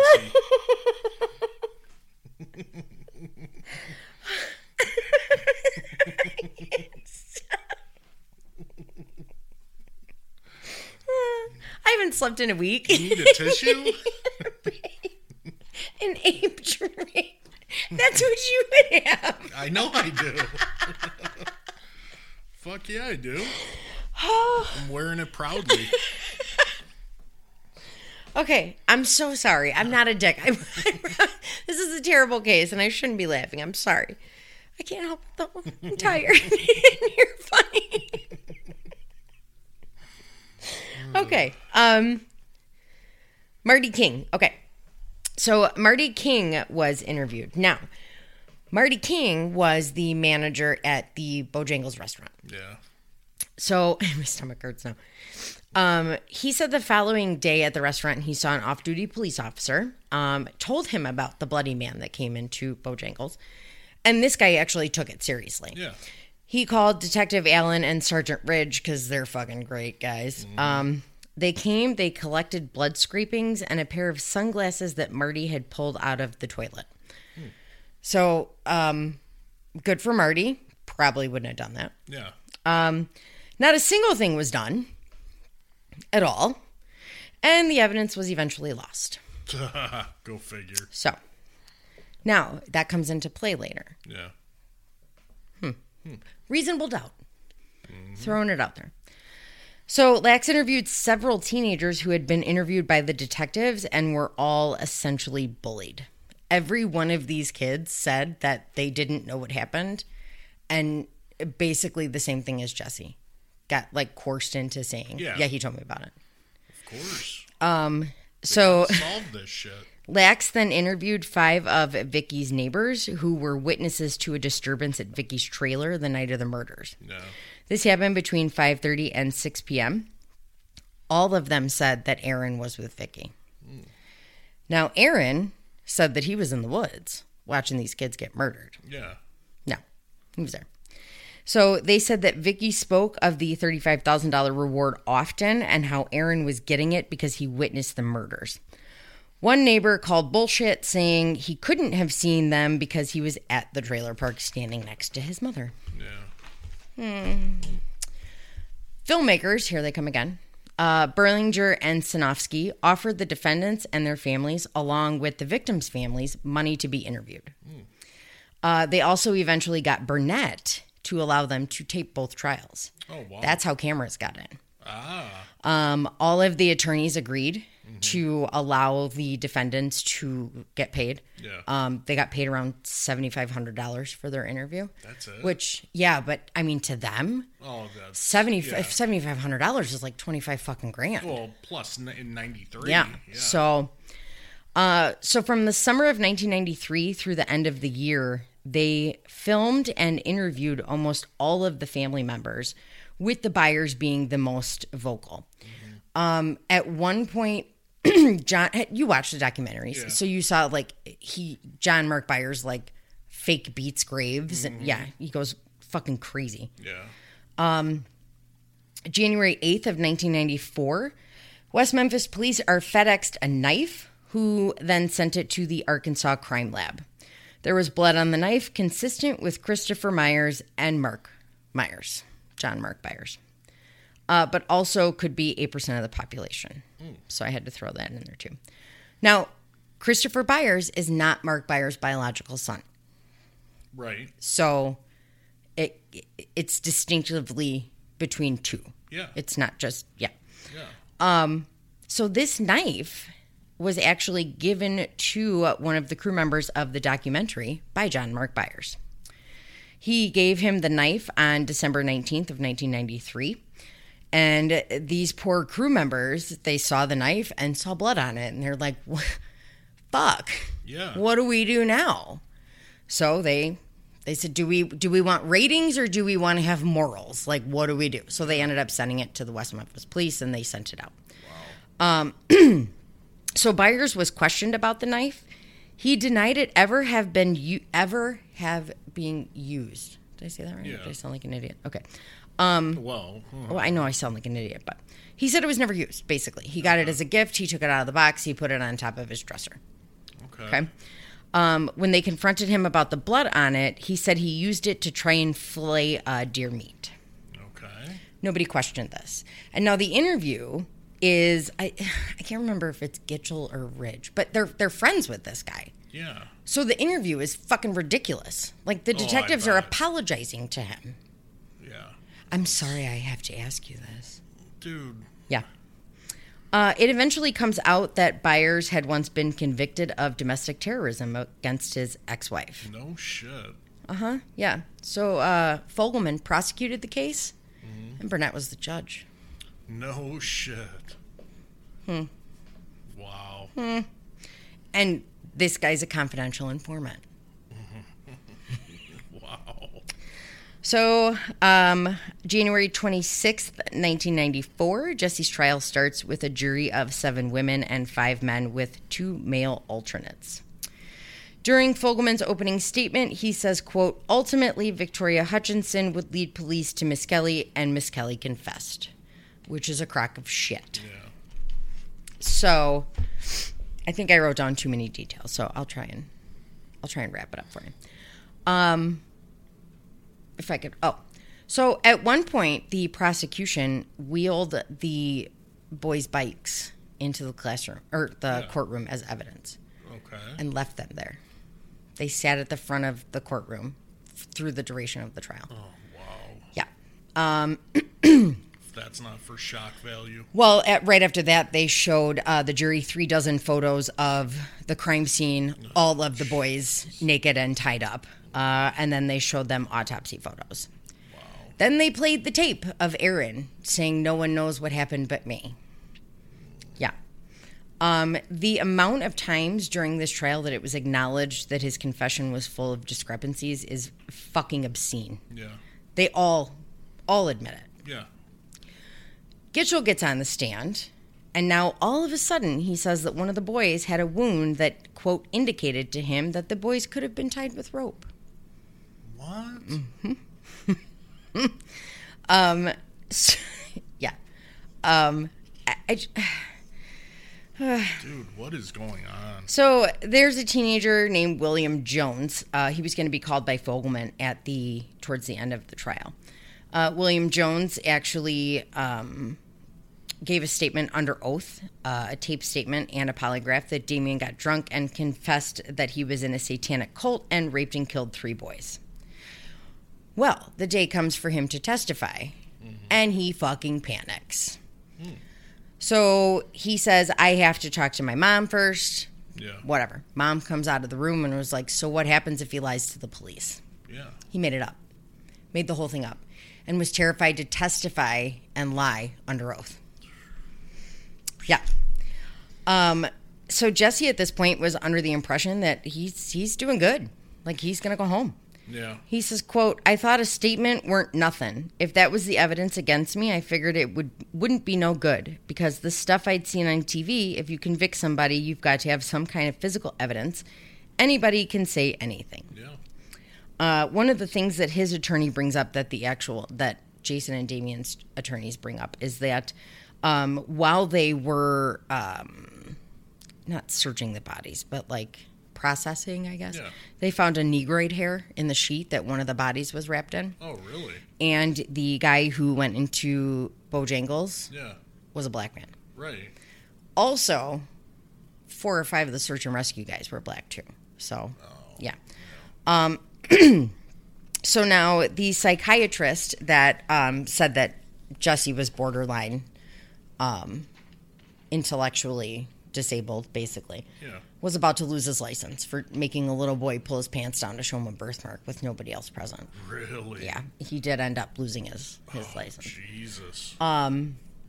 So then they get this guy Holmes. They never say his first name. So he's a consultant for the FBI and the Canadian Mounted Police. Yeah. In regards to polygraphs. Mm-hmm. They can't ask him anything. The judge is like, no, I don't need to know his opinion on polygraphs. It's what he does. So he's an expert on polygraphs and coarse confessions. Yeah. And they wouldn't let him answer any questions. Every time Stidham would get up to ask a question, one of the prosecution attorneys would object. Yeah. It got to the point where Stidham was finally like, okay, so if I write it down on a piece of paper and hand it to you, can you read it and then tell me whether or not I could fucking ask this so we can stop? Because every time they had to stop with the objection, the jury had to leave the room. So the jury reaches a verdict the day after closing arguments by noon. They convicted Jesse with first-degree murder with Michael Moore. Wow. And second-degree murder for Stevie and Christopher. Now, the jury spokesperson said that it wasn't it wasn't the satanic thing that they took into account. Mm-hmm. They concluded it was the statement of him chasing Michael Moore. Really? Because the police had never brought anything like that up. He brought it up on his own. Yeah. So, okay, so now I'm going to kind of wing it, so I apologize to you guys. Okay, so Damien and Jason at this point they're fucked. Yeah. It's his confession. He's been convicted. So their trial starts on February 28th of 1994. Damien testifies. Oh, really? Which was a bad fucking idea because he's a pissed off fucking teenager. Yeah. Bad idea. Jason refused to testify against Damien and vice versa. Mm-hmm. The prosecution calls a cult expert on the stand who says that, quote, black nail polish, dyed black hair, black clothing, and tattoos are signals of a connection to a satanic cult. Yeah, We're fucked. Yep. Yeah. Also that it was a full moon the night of the murders. Oh, can't forget about that. Yeah, can't forget about that. So this is the problem with Damien getting on the stand. When they were reading his journals and questioning him about his journals, he made a comment about sacrificing 150 children in 1 year. Yeah. He was referring to him ejaculating after masturbating. Like in Legally Blonde, where none of the ejaculatory emissions resulted in pregnancy. He was being a dick. Yeah. I don't even know what that fucking word is. Now, Jason didn't testify, but said he wanted to. Yeah. Michael Roy Carson, was put on the stand. He was in juvenile detention with Jason. And he testified that Jason confessed to him very detailed about the murder, saying that he even drank blood from Christopher. It gets a little graphic. Yeah. Just, it's coming. So, he later on recants and apologizes in the documentary, saying that he 100% lied and made it up. Wow.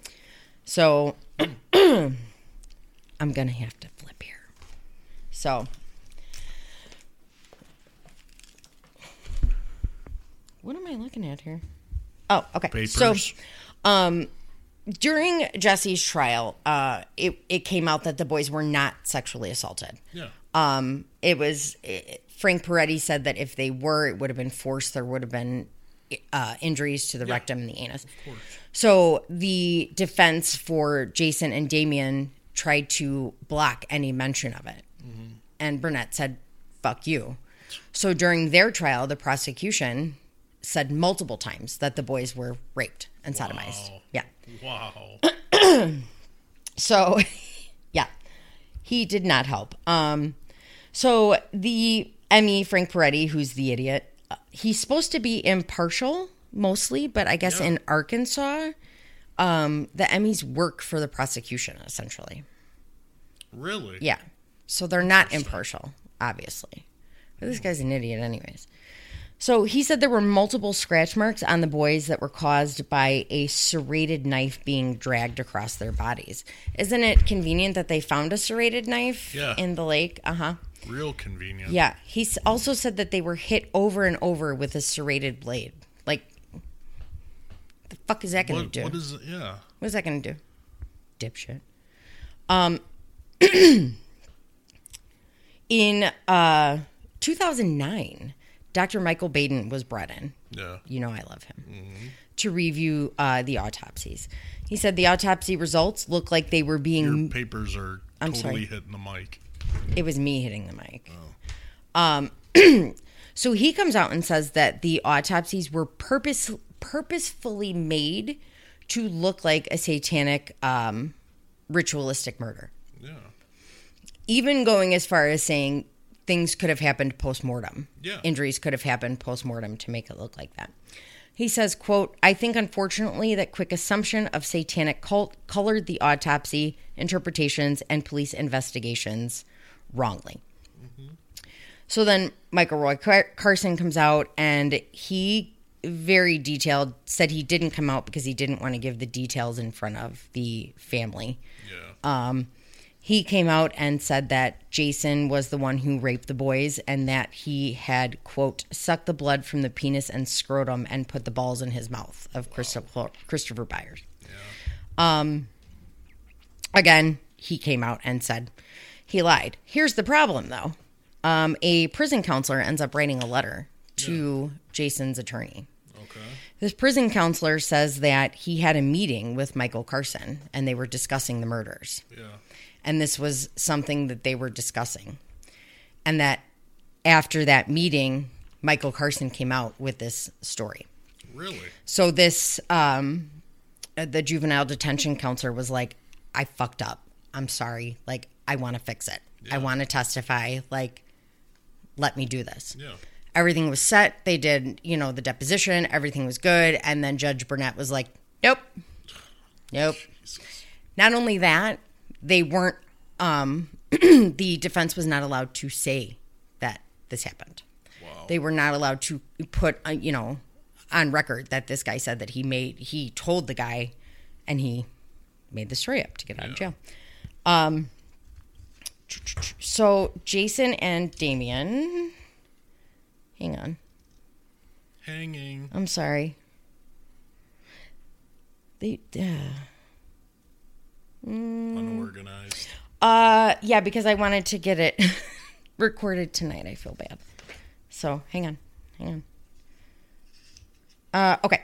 So Damien's trial, some of the evidence used against him was a Metallica tape they found, some of his T-shirts, and his history of library books that he checked out.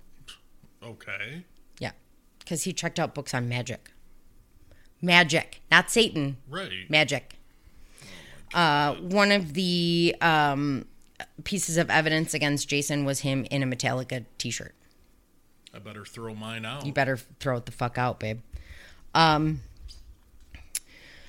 So, after 4.5 hours of deliberations, on Friday, March 18th of 1994, Jason and Damien are both found guilty of capital murder. Jesus. Jason is sentenced to life plus 20 years. Wow. And Damien is sentenced to death. Oh my God. Because he was 18 when it happened. Yeah. They basically said he got death because he was weird. He was the weirder one out of all of them. Of course. Death. Yeah. Per the confession, they were all equal, essentially. Judge Burnett, during sentencing, said, quote, do either of you have any legal reason to show the court as to why the sentence should not be imposed? Jason very quietly says, because I'm innocent. Mm-hmm. Judge Burnett says, pardon, and Jason yells, because I'm innocent. Judge Burnett says, well, the jury has heard the evidence and concluded otherwise. So, so now Dr. Vincent DeMeo. So now we're into the appeals process. Okay. Yeah. So they find this Dr. Vincent DeMeo, and I cannot say the word that these doctors are. Yeah. So I'm not even going to fucking try. Okay. So he looks at the autopsy photos. And now remember, Christopher Byers was castrated and Stevie Branch's face had looked like horrific bite marks. Yeah. He thinks it's a turtle. There you go. What did I say from the get-go? He thinks that... Fucking reptiles. Yes, that it's a turtle, which would make sense as to why they never found his genitals. Yeah, they're eaten. So now he says he's convinced that they are turtle bite marks. He compares the bite marks to bite marks of a turtle onto like clay or whatever. Yeah. Match perfectly. There's no way it was caused by a serrated knife. 6 other of these experts, forensic experts, agreed that animals caused the facial wounds and the castration. Not, obviously, them. Yeah. Jason said when he heard the guilty verdict, it wouldn't matter if it was an hour, a lifetime, or death. He was dead. The winter after entering prison, this is when he received the letter from the counselor, and they wouldn't let him testify. Now, Judge Burnett was actually their judge through the entire process. So every appeal, he went through him. Yeah. There was a question about closed-door meetings with Fogelman and Davis without the defense team. Mm-hmm. It's a pretty serious issue, and Judge Burnett admitted that he did do this, but he was also the judge to rule on his own behavior. That's awesome. So what a fuck. He thought it was a non-issue, and got mad and said, "I did my job, and I did a good job." Yeah, sure you did. Sure you did. Okay. He said in an interview that he thought he did great, and it's some Hollywood bullshit. Yeah. Sure. Jason went to prison, a small 16-year-old who was seen as a baby killer. He went in trying to be tough and keep to himself, and he was eventually able to get a job and everything like that. Yeah. Him and Jesse, for a time, were incarcerated together. Mm-hmm. Jesse had a hard time because he was a third grader in a fucking adult prison. Yeah. So I get so mad about this. He said all he wanted to do was go home to his dad. Oh, jeez. That hits me in the gut every time. He would get in trouble on purpose to go to solitary because it was the only time he said he could quiet his mind. Jeez. Yeah. He also eventually got a prison job and had a little bit routine. It helped a little bit. Yeah. In 1996, Jesse's attorney files an appeal for 7 Supreme Court justices to look at his confession. I wish you people could see my face right now. So the 7 justices agreed that this was the only evidence during trial, and that while there was a confusing algorithm of time and events and contained numerous inconsistencies, they all agreed that it was sufficient for the verdict to remain. That's amazing. Yes. That's amazing. So one of the chief justices actually rewrote essentially Jason's confession. Yeah. Or Jesse's confession, excuse me, to make it make sense. Yeah. But you can't do that because you're an educated adult. Right. Rewriting the confession of a third grader. So of course it's going to make perfect sense to you. Of course, yeah. He changed the times consistently, but they were like, maybe he got confused. 7 judges said, maybe just, he got confused. Then they came out and said that they felt that, yes, the confession could have been coerced. However, it's still sufficient enough to let the verdict stand. Wow. Yeah. I can't. They viewed his confession as voluntary despite his age, intelligence, and education, which was nothing. He had nothing. So, we already talked about that. One of the things also that the justices decided on was that 8 is a witch's number. What? Yeah. Yeah. One of the people on the stand said that in witchcraft, You had to lose your virginity before the age of 8 What? to get your powers. That's weird. It's all weird, babe. It's all weird. Yeah. Let's see. I'm sorry, guys. I laugh too much, and I don't have my shit together. So, poor Damien is, like I said, repeatedly and brutally raped and beaten. So he is put in solitary. He is. It was by inmates and guards, by the way. Jeez. He was in solitary for almost a decade. Oh, wow. So his eyesight went to shit. That's why if you see pictures of him now, he's wearing sunglasses because he can't see far. So that's fucked up. Damien and Jason's appeals also went to shit completely. They said the evidence was purely circumstantial, but it didn't really fucking matter because Damien was into witchcraft and the occult and had a journal with pentagrams on it. Yeah. The left side is seen as being devilish, which if you were left-handed in the Catholic Church a long time ago, they said it was a sign of the devil. And, I remember that. So because Stevie's face was bitten on the left side and most of the injuries to the boys were on the left side, it had to have been satanic. Yes, had to have been. In 1996, the filmmakers Bruce and Joe came out with Paradise Lost. So they vowed to continue to make documentaries until the 3 were freed. That's why there's more than one Paradise Lost. Oh. After the first one, people were like, what the fuck? Yeah. this what the fuck? What really kickstarted the movement of the Free West 3 was writer Burke Sells, graphic artist Kathy Backen, and photographer Grove Pashley. These guys saw the documentary and couldn't move on from it. Yeah. So they created westmemphis3.org where people could leave any information that they had. They could read information, just a blog of sorts. So that's cool. Kathy wanted to know more, so she wrote all of the attorneys, only to find out that all of these appeals were denied and they were still in jail.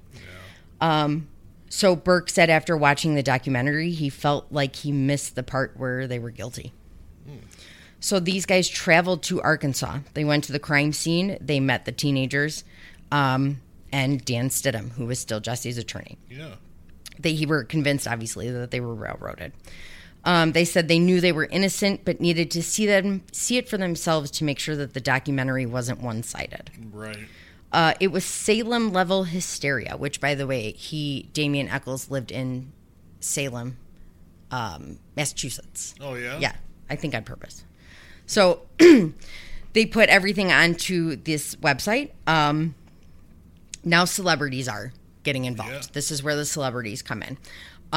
They started selling merchandise, and these 3 people were reaching out to the celebrities to raise money to get these guys new testing and everything like that, with everything that was new with DNA testing. Right. Kathy took forensic classes to better understand what was going on. Wow. She was constantly part of discussion forums and websites. So they did interviews with the 3 teenagers, put them on the website, Free the West Memphis 3. Excuse me. So now Eddie Vedder, Johnny Depp, Natalie Maines, I think her name is. From Dixie Chicks. Yeah. So she flat out says that Terry did it. Yeah. That the stepdad did it. He sues her. Yeah. He civilly sues her for slander. Mm-hmm. This fucking idiot doesn't realize that when you have to give a deposition, everything comes out. Mm-hmm. So it comes out that years prior, he had an elderly neighbor tell him that if basically she sees him beating his kids again, she's going to call the police. Right. So he responded by breaking into her house and raping her. Wow. Yeah. Now Vicky comes. Can you watch his deposition? Yes. Yeah. He laughs. He fucking laughs. Yeah, I think I watched it a long time He ago. laughs. Yeah. So now Vicky at this point said that she lied. She made it all up. She said the cops said that if she didn't go along with what they were saying, they would take Aaron away from her. Jesus. So, yeah. She wanted the reward money, and they told her that by using Aaron's voice, she was going to get it. She obviously did not get it. The day of the S-Bot, the orgy that she said she went to, she'd just broken up with her boyfriend and drank an entire bottle of wild turkey to herself. She blacked out. She knows she went somewhere with someone and saw people. Oh, my God. But that's it. She woke up the next morning with the second empty bottle of wild turkey next to her. Oh, jeez. Yes. Uh-huh. She also came out and said that Aaron he has PTSD. Like, he cannot function as an adult now. Yeah. John Mark Byers and Melissa Byers, they were the dramatic ones.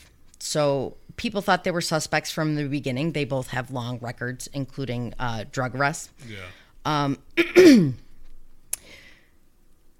I don't know what that says. So they got married he got married in 1987, and then after that he married Melissa. He got reported for, quote, whipping Christopher, which he said he did also the day of the murders. Yeah. He was not questioned or asked to testify. Neither was the neighbor who reported seeing him whipping Christopher that day. Also, the neighbor that said she saw the kids with Terry Hobbs that day was never questioned. Oh, my God. So, in June of 1992, Mark Byers was arrested for felony drug and weapons charge. And in 92 to 93, it was a Rolex scam. Got out of all of it because he's an informant. He got Melissa into drugs. She was a lifelong heroin addict. She was arrested for holding a gun to a carpet installer's head when he refused to install the carpet until she cleaned her floors. Oh, well, yeah, that's reasonable. So they moved after all of this to Cherokee Village near Missouri. And in September of 1994, both were arrested for stealing $20,000 worth of antiques from residents. 2 weeks later, Mark was arrested again for contributing to the delinquency of a minor. He forced two teenagers to knife fight. Jesus Christ. By 1994, the two of them had 12 misdemeanors between the two of them, and two neighbors had restraining orders.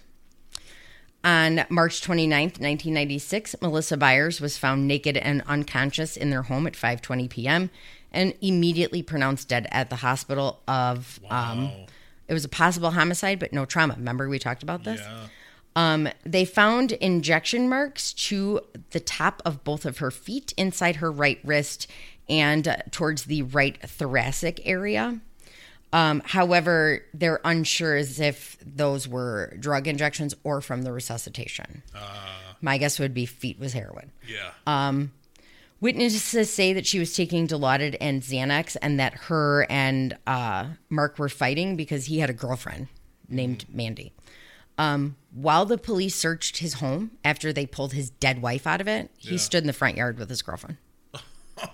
Yeah. He said he immediately offered up that he was afraid he was going to be accused of smothering her.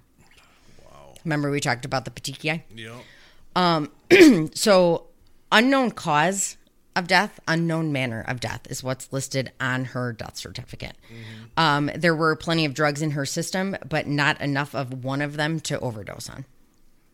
So they did found scarring to her wrist. She had a couple suicide attempts prior to. Mark Byers was arrested in April of 1999 because when he was trying to do a drug deal, he dialed the wrong number and got an undercover cop. Oh, what a dick. Like, random. Yeah. State trooper. So he ended up he got an 8-year sentence, but only served 15 months of it. Let's see. This was Melissa. Yeah. She wanted to leave. He wouldn't let her, obviously. So they also say that there was marking on Christopher's buttocks consistent with a belt.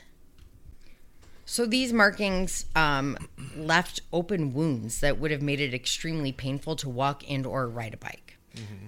But he rode a bike into the woods. Yeah. Stevie Branch, over his left eyebrow on his forehead, had what appeared to be what looked like a human bite mark. So they took dental castings of Jason, Damien, and Jesse, and none of them fit. in 1997, Mark Byers had all his teeth removed after the first trial. You don't say. Yes, he said it was his seizure medication, Tegretol, which caused periodontal disease in addition to several other dental issues. So he had his teeth removed. I did look it up, and Tegretol can cause periodontal disease, but it's like all the way at the bottom. Yeah. So, another interesting fact, in the mid 1990s, Terry Hobbs also had his teeth removed. Really? Mm-hmm. I can't find anywhere why he did. Yeah. But at the time of the murders, he had a partial. Like my partial, yeah. you know? Pam Hobbs was divorcing him.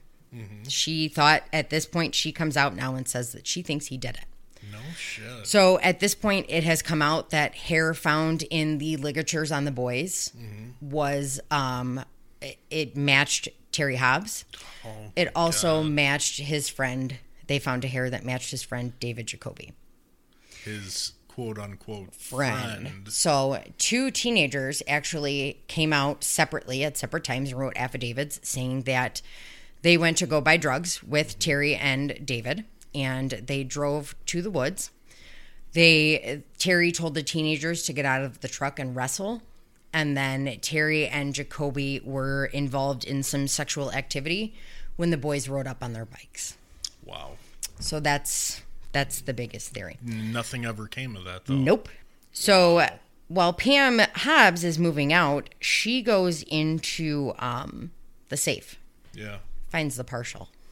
No shit. Finds the partial. And Stevie Branch's Swiss Army knife that he always had on him. Never left home without it. So she took the partial, obviously, to the police. Yeah. So Terry Hobbs was a dick. He beat the fuck out of everybody. He ended up shooting Pam's brother. What? Yeah. He beat Pam, and she called her family, and they're good old boys. So they came out, and they're like, we're going to fuck you up. Yeah. He shot her brother. Wow. Shot her brother right in the stomach. So then he ends up getting sued, or he sues Natalie Maines. Yeah.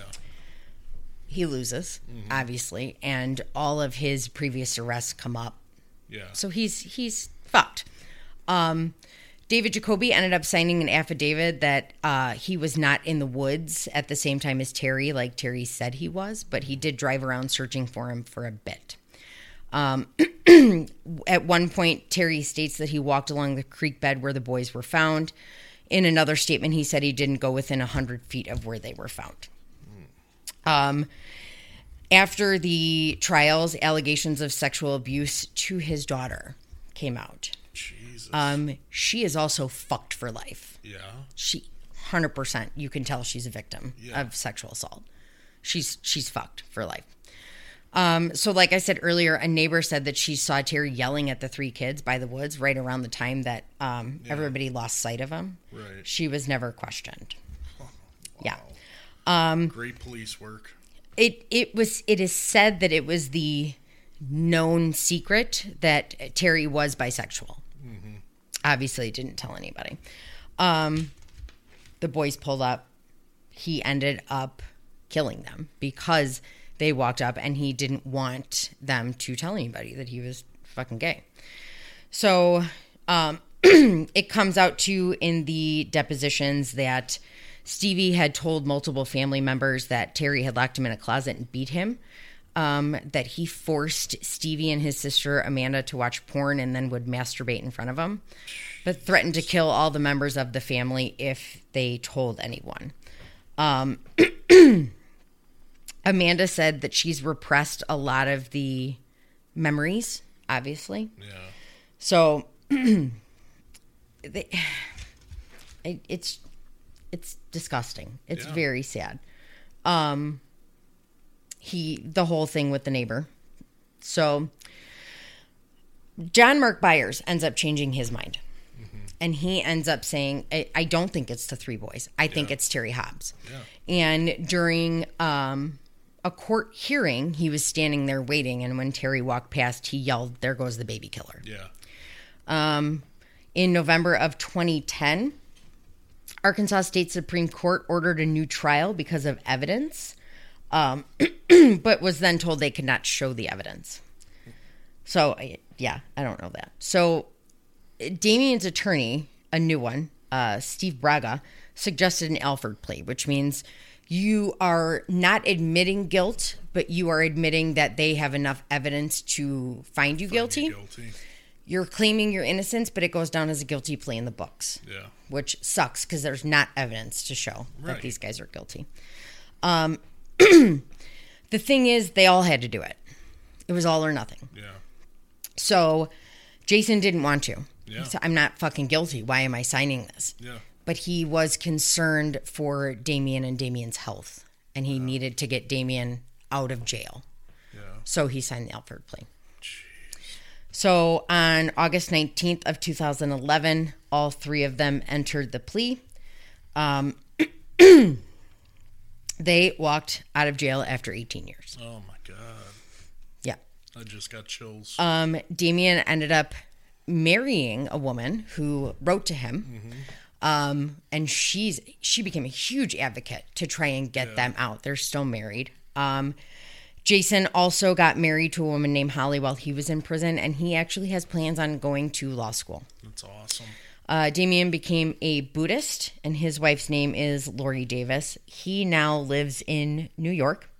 He's written 3 books on spiritual magic, and for a long time, he would sleep on the bathroom floor because he wasn't used to having space, so he was uncomfortable. There's nothing about Jesse. Wow. Nothing. Nobody knows where he is. Really? What he's doing, nothing. Man. And I believe it was earlier this year, John Mark Byers actually died in a car accident at 56 years old. Yes. Wow. Mm-hmm. So, with the Alford plea, they can't sue the state for damages for incarceration. Yeah. And they've exhausted all their appeals. Dude, so, unless something specific comes out that they can charge somebody else, they're stuck with that plea. What a fucking shame. Mm-hmm. Yep. And nothing on Terry where he's at? Nothing. Nope. Wow. He fucking did it. I don't care who you are. He fucking did it. Yeah, the guy's a shitbag. You watch this fucking deposition from Natalie Maines, and he laughs. He's laughing when he's talking about the murders. He's laughing. It's not funny. Yeah, that's my opinion. So I wish they knew where Jesse was. Yeah, that's a shame. Yeah, he got, after getting out of prison, he got caught for driving without a license. Oh, God, who cares? Yeah, so. But yeah, sorry I had to wing it for the last half hour. No, you did a good job. I don't know. Did a good job. Bad. I feel like I could have done better. It could have been a part 4. We're at 2 hours. It 100% could have been a part 4. But I'm glad I got to get it out of my brain. Yeah, we're wrapping it up. I feel... This has been consuming you for 3 weeks now. It breaks my heart that these men, now they're men, had to go through what they went through, and Jesse makes me want to cry. Yeah. Because, I mean, he can't be okay. No. He can't comprehend what happened to him. He can't be okay. So... It's all very sad. I'm still curious. I don't want to say his name, but who you talked to who lived in the area. Yes. Who believes they are guilty. Yes. I would still like his opinion. I'm going to text him. Yeah. I'm curious. I'm going to text him and I'm going to ask him to listen to this. Yeah. So a friend texted me after we posted on Facebook that we were doing the West Memphis 3, and I don't know if he listens. I don't know. I don't know either. But he is a police officer. He is. I mean, I'll say that. And he texted me and said that he grew up down the street from 2 of the boys. So I'm assuming it was Michael and Christopher because they lived across the street from each other. And he could not believe that they let the 3 guys out of jail who killed them. Yeah, I'm curious why he's got that opinion. Yes. If he's ever watched any of the documentaries. If he's looked into it, or it's just like, listen, this was a fucking hometown thing. Like, because he lived there when they were murdered. He was the same age. Right. So I wonder if it's just because there's a possibility he was friends with them and he doesn't want to hear anything but this is what happened. Right. Which is possible. That's how some people are. Like, they don't want definitely- to hear anything else. Yeah. But you definitely got to text him. I 'cause do. I'm very curious. I do want to pick his brain about it. Yeah. I knew he was from down south, too. Because he calls me ma'am. I knew it. Yeah. But yeah, you got to get on that because I'm curious. Yeah. He always called me ma'am, and Mrs. Kashersky never called me by my name. Yeah. He's Southern. You can tell he's Southern. Well, this was good. I'm glad we're done with it, though. Yeah. Like I'm said, sorry I it's had to been- wing it the last half hour, guys. I wish it would have been better. No, you still had all the information. Yeah. You had some, like... Because I was going off pauses. my notes. Yeah, you had some pauses that were a little longer than I would have liked, but Yeah. damn you. Well, maybe if I wouldn't get interrupted while I'm researching. Babe, I try not to fucking... No, you don't. Stop. You fucking do not. Stop. You wait until I get 1 foot on the couch to sit down, and you're like, oh, before you sit down, as my ass hits the couch. Sorry, I want to snuggle with my wife. It's because you need your pee bottle. It's not because you want to snuggle. Or I need a drink of whiskey. Right. But anyways, I hope you enjoyed this, guys. I know this was a little bit longer, but that's a lot of information, and curious what you guys think. Yeah. You know, if you've seen the documentaries, read any of the books, and I now haven't listen seen to this. any of the documentaries. I didn't They're watch good. any of them. I They're didn't have good. time to watch them. Yeah, they're I really read the good. book. Yeah. So, which, like I said before, it's a very unbiased book. Yeah. It's very factual and... Which the information I would want you to get. Right. Right. Even though we have our opinions, I mean, I still would like to be down the middle. I need to know neutral facts. That's Yeah. the only way I can form my opinion. Exactly. So, But the next episode will probably be a Patreon. yeah, we got to give them one. Yeah. So. And rumor has it, the Patreons want to hear Jodi Arias. Yes. So, but I don't know if that's going to be the next one. Okay. She's fucking nuts too. Yeah, that might take a little bit, but we do got to do that one. Yeah. Soon, but the next episode is definitely going to be a Patreon exclusive. And we have requests from them, right? Yeah. Okay. Yeah. I'll start tonight. Awesome. All right, guys. Well, hope you enjoyed this, and we will be talking to you soon. Bye. Bye.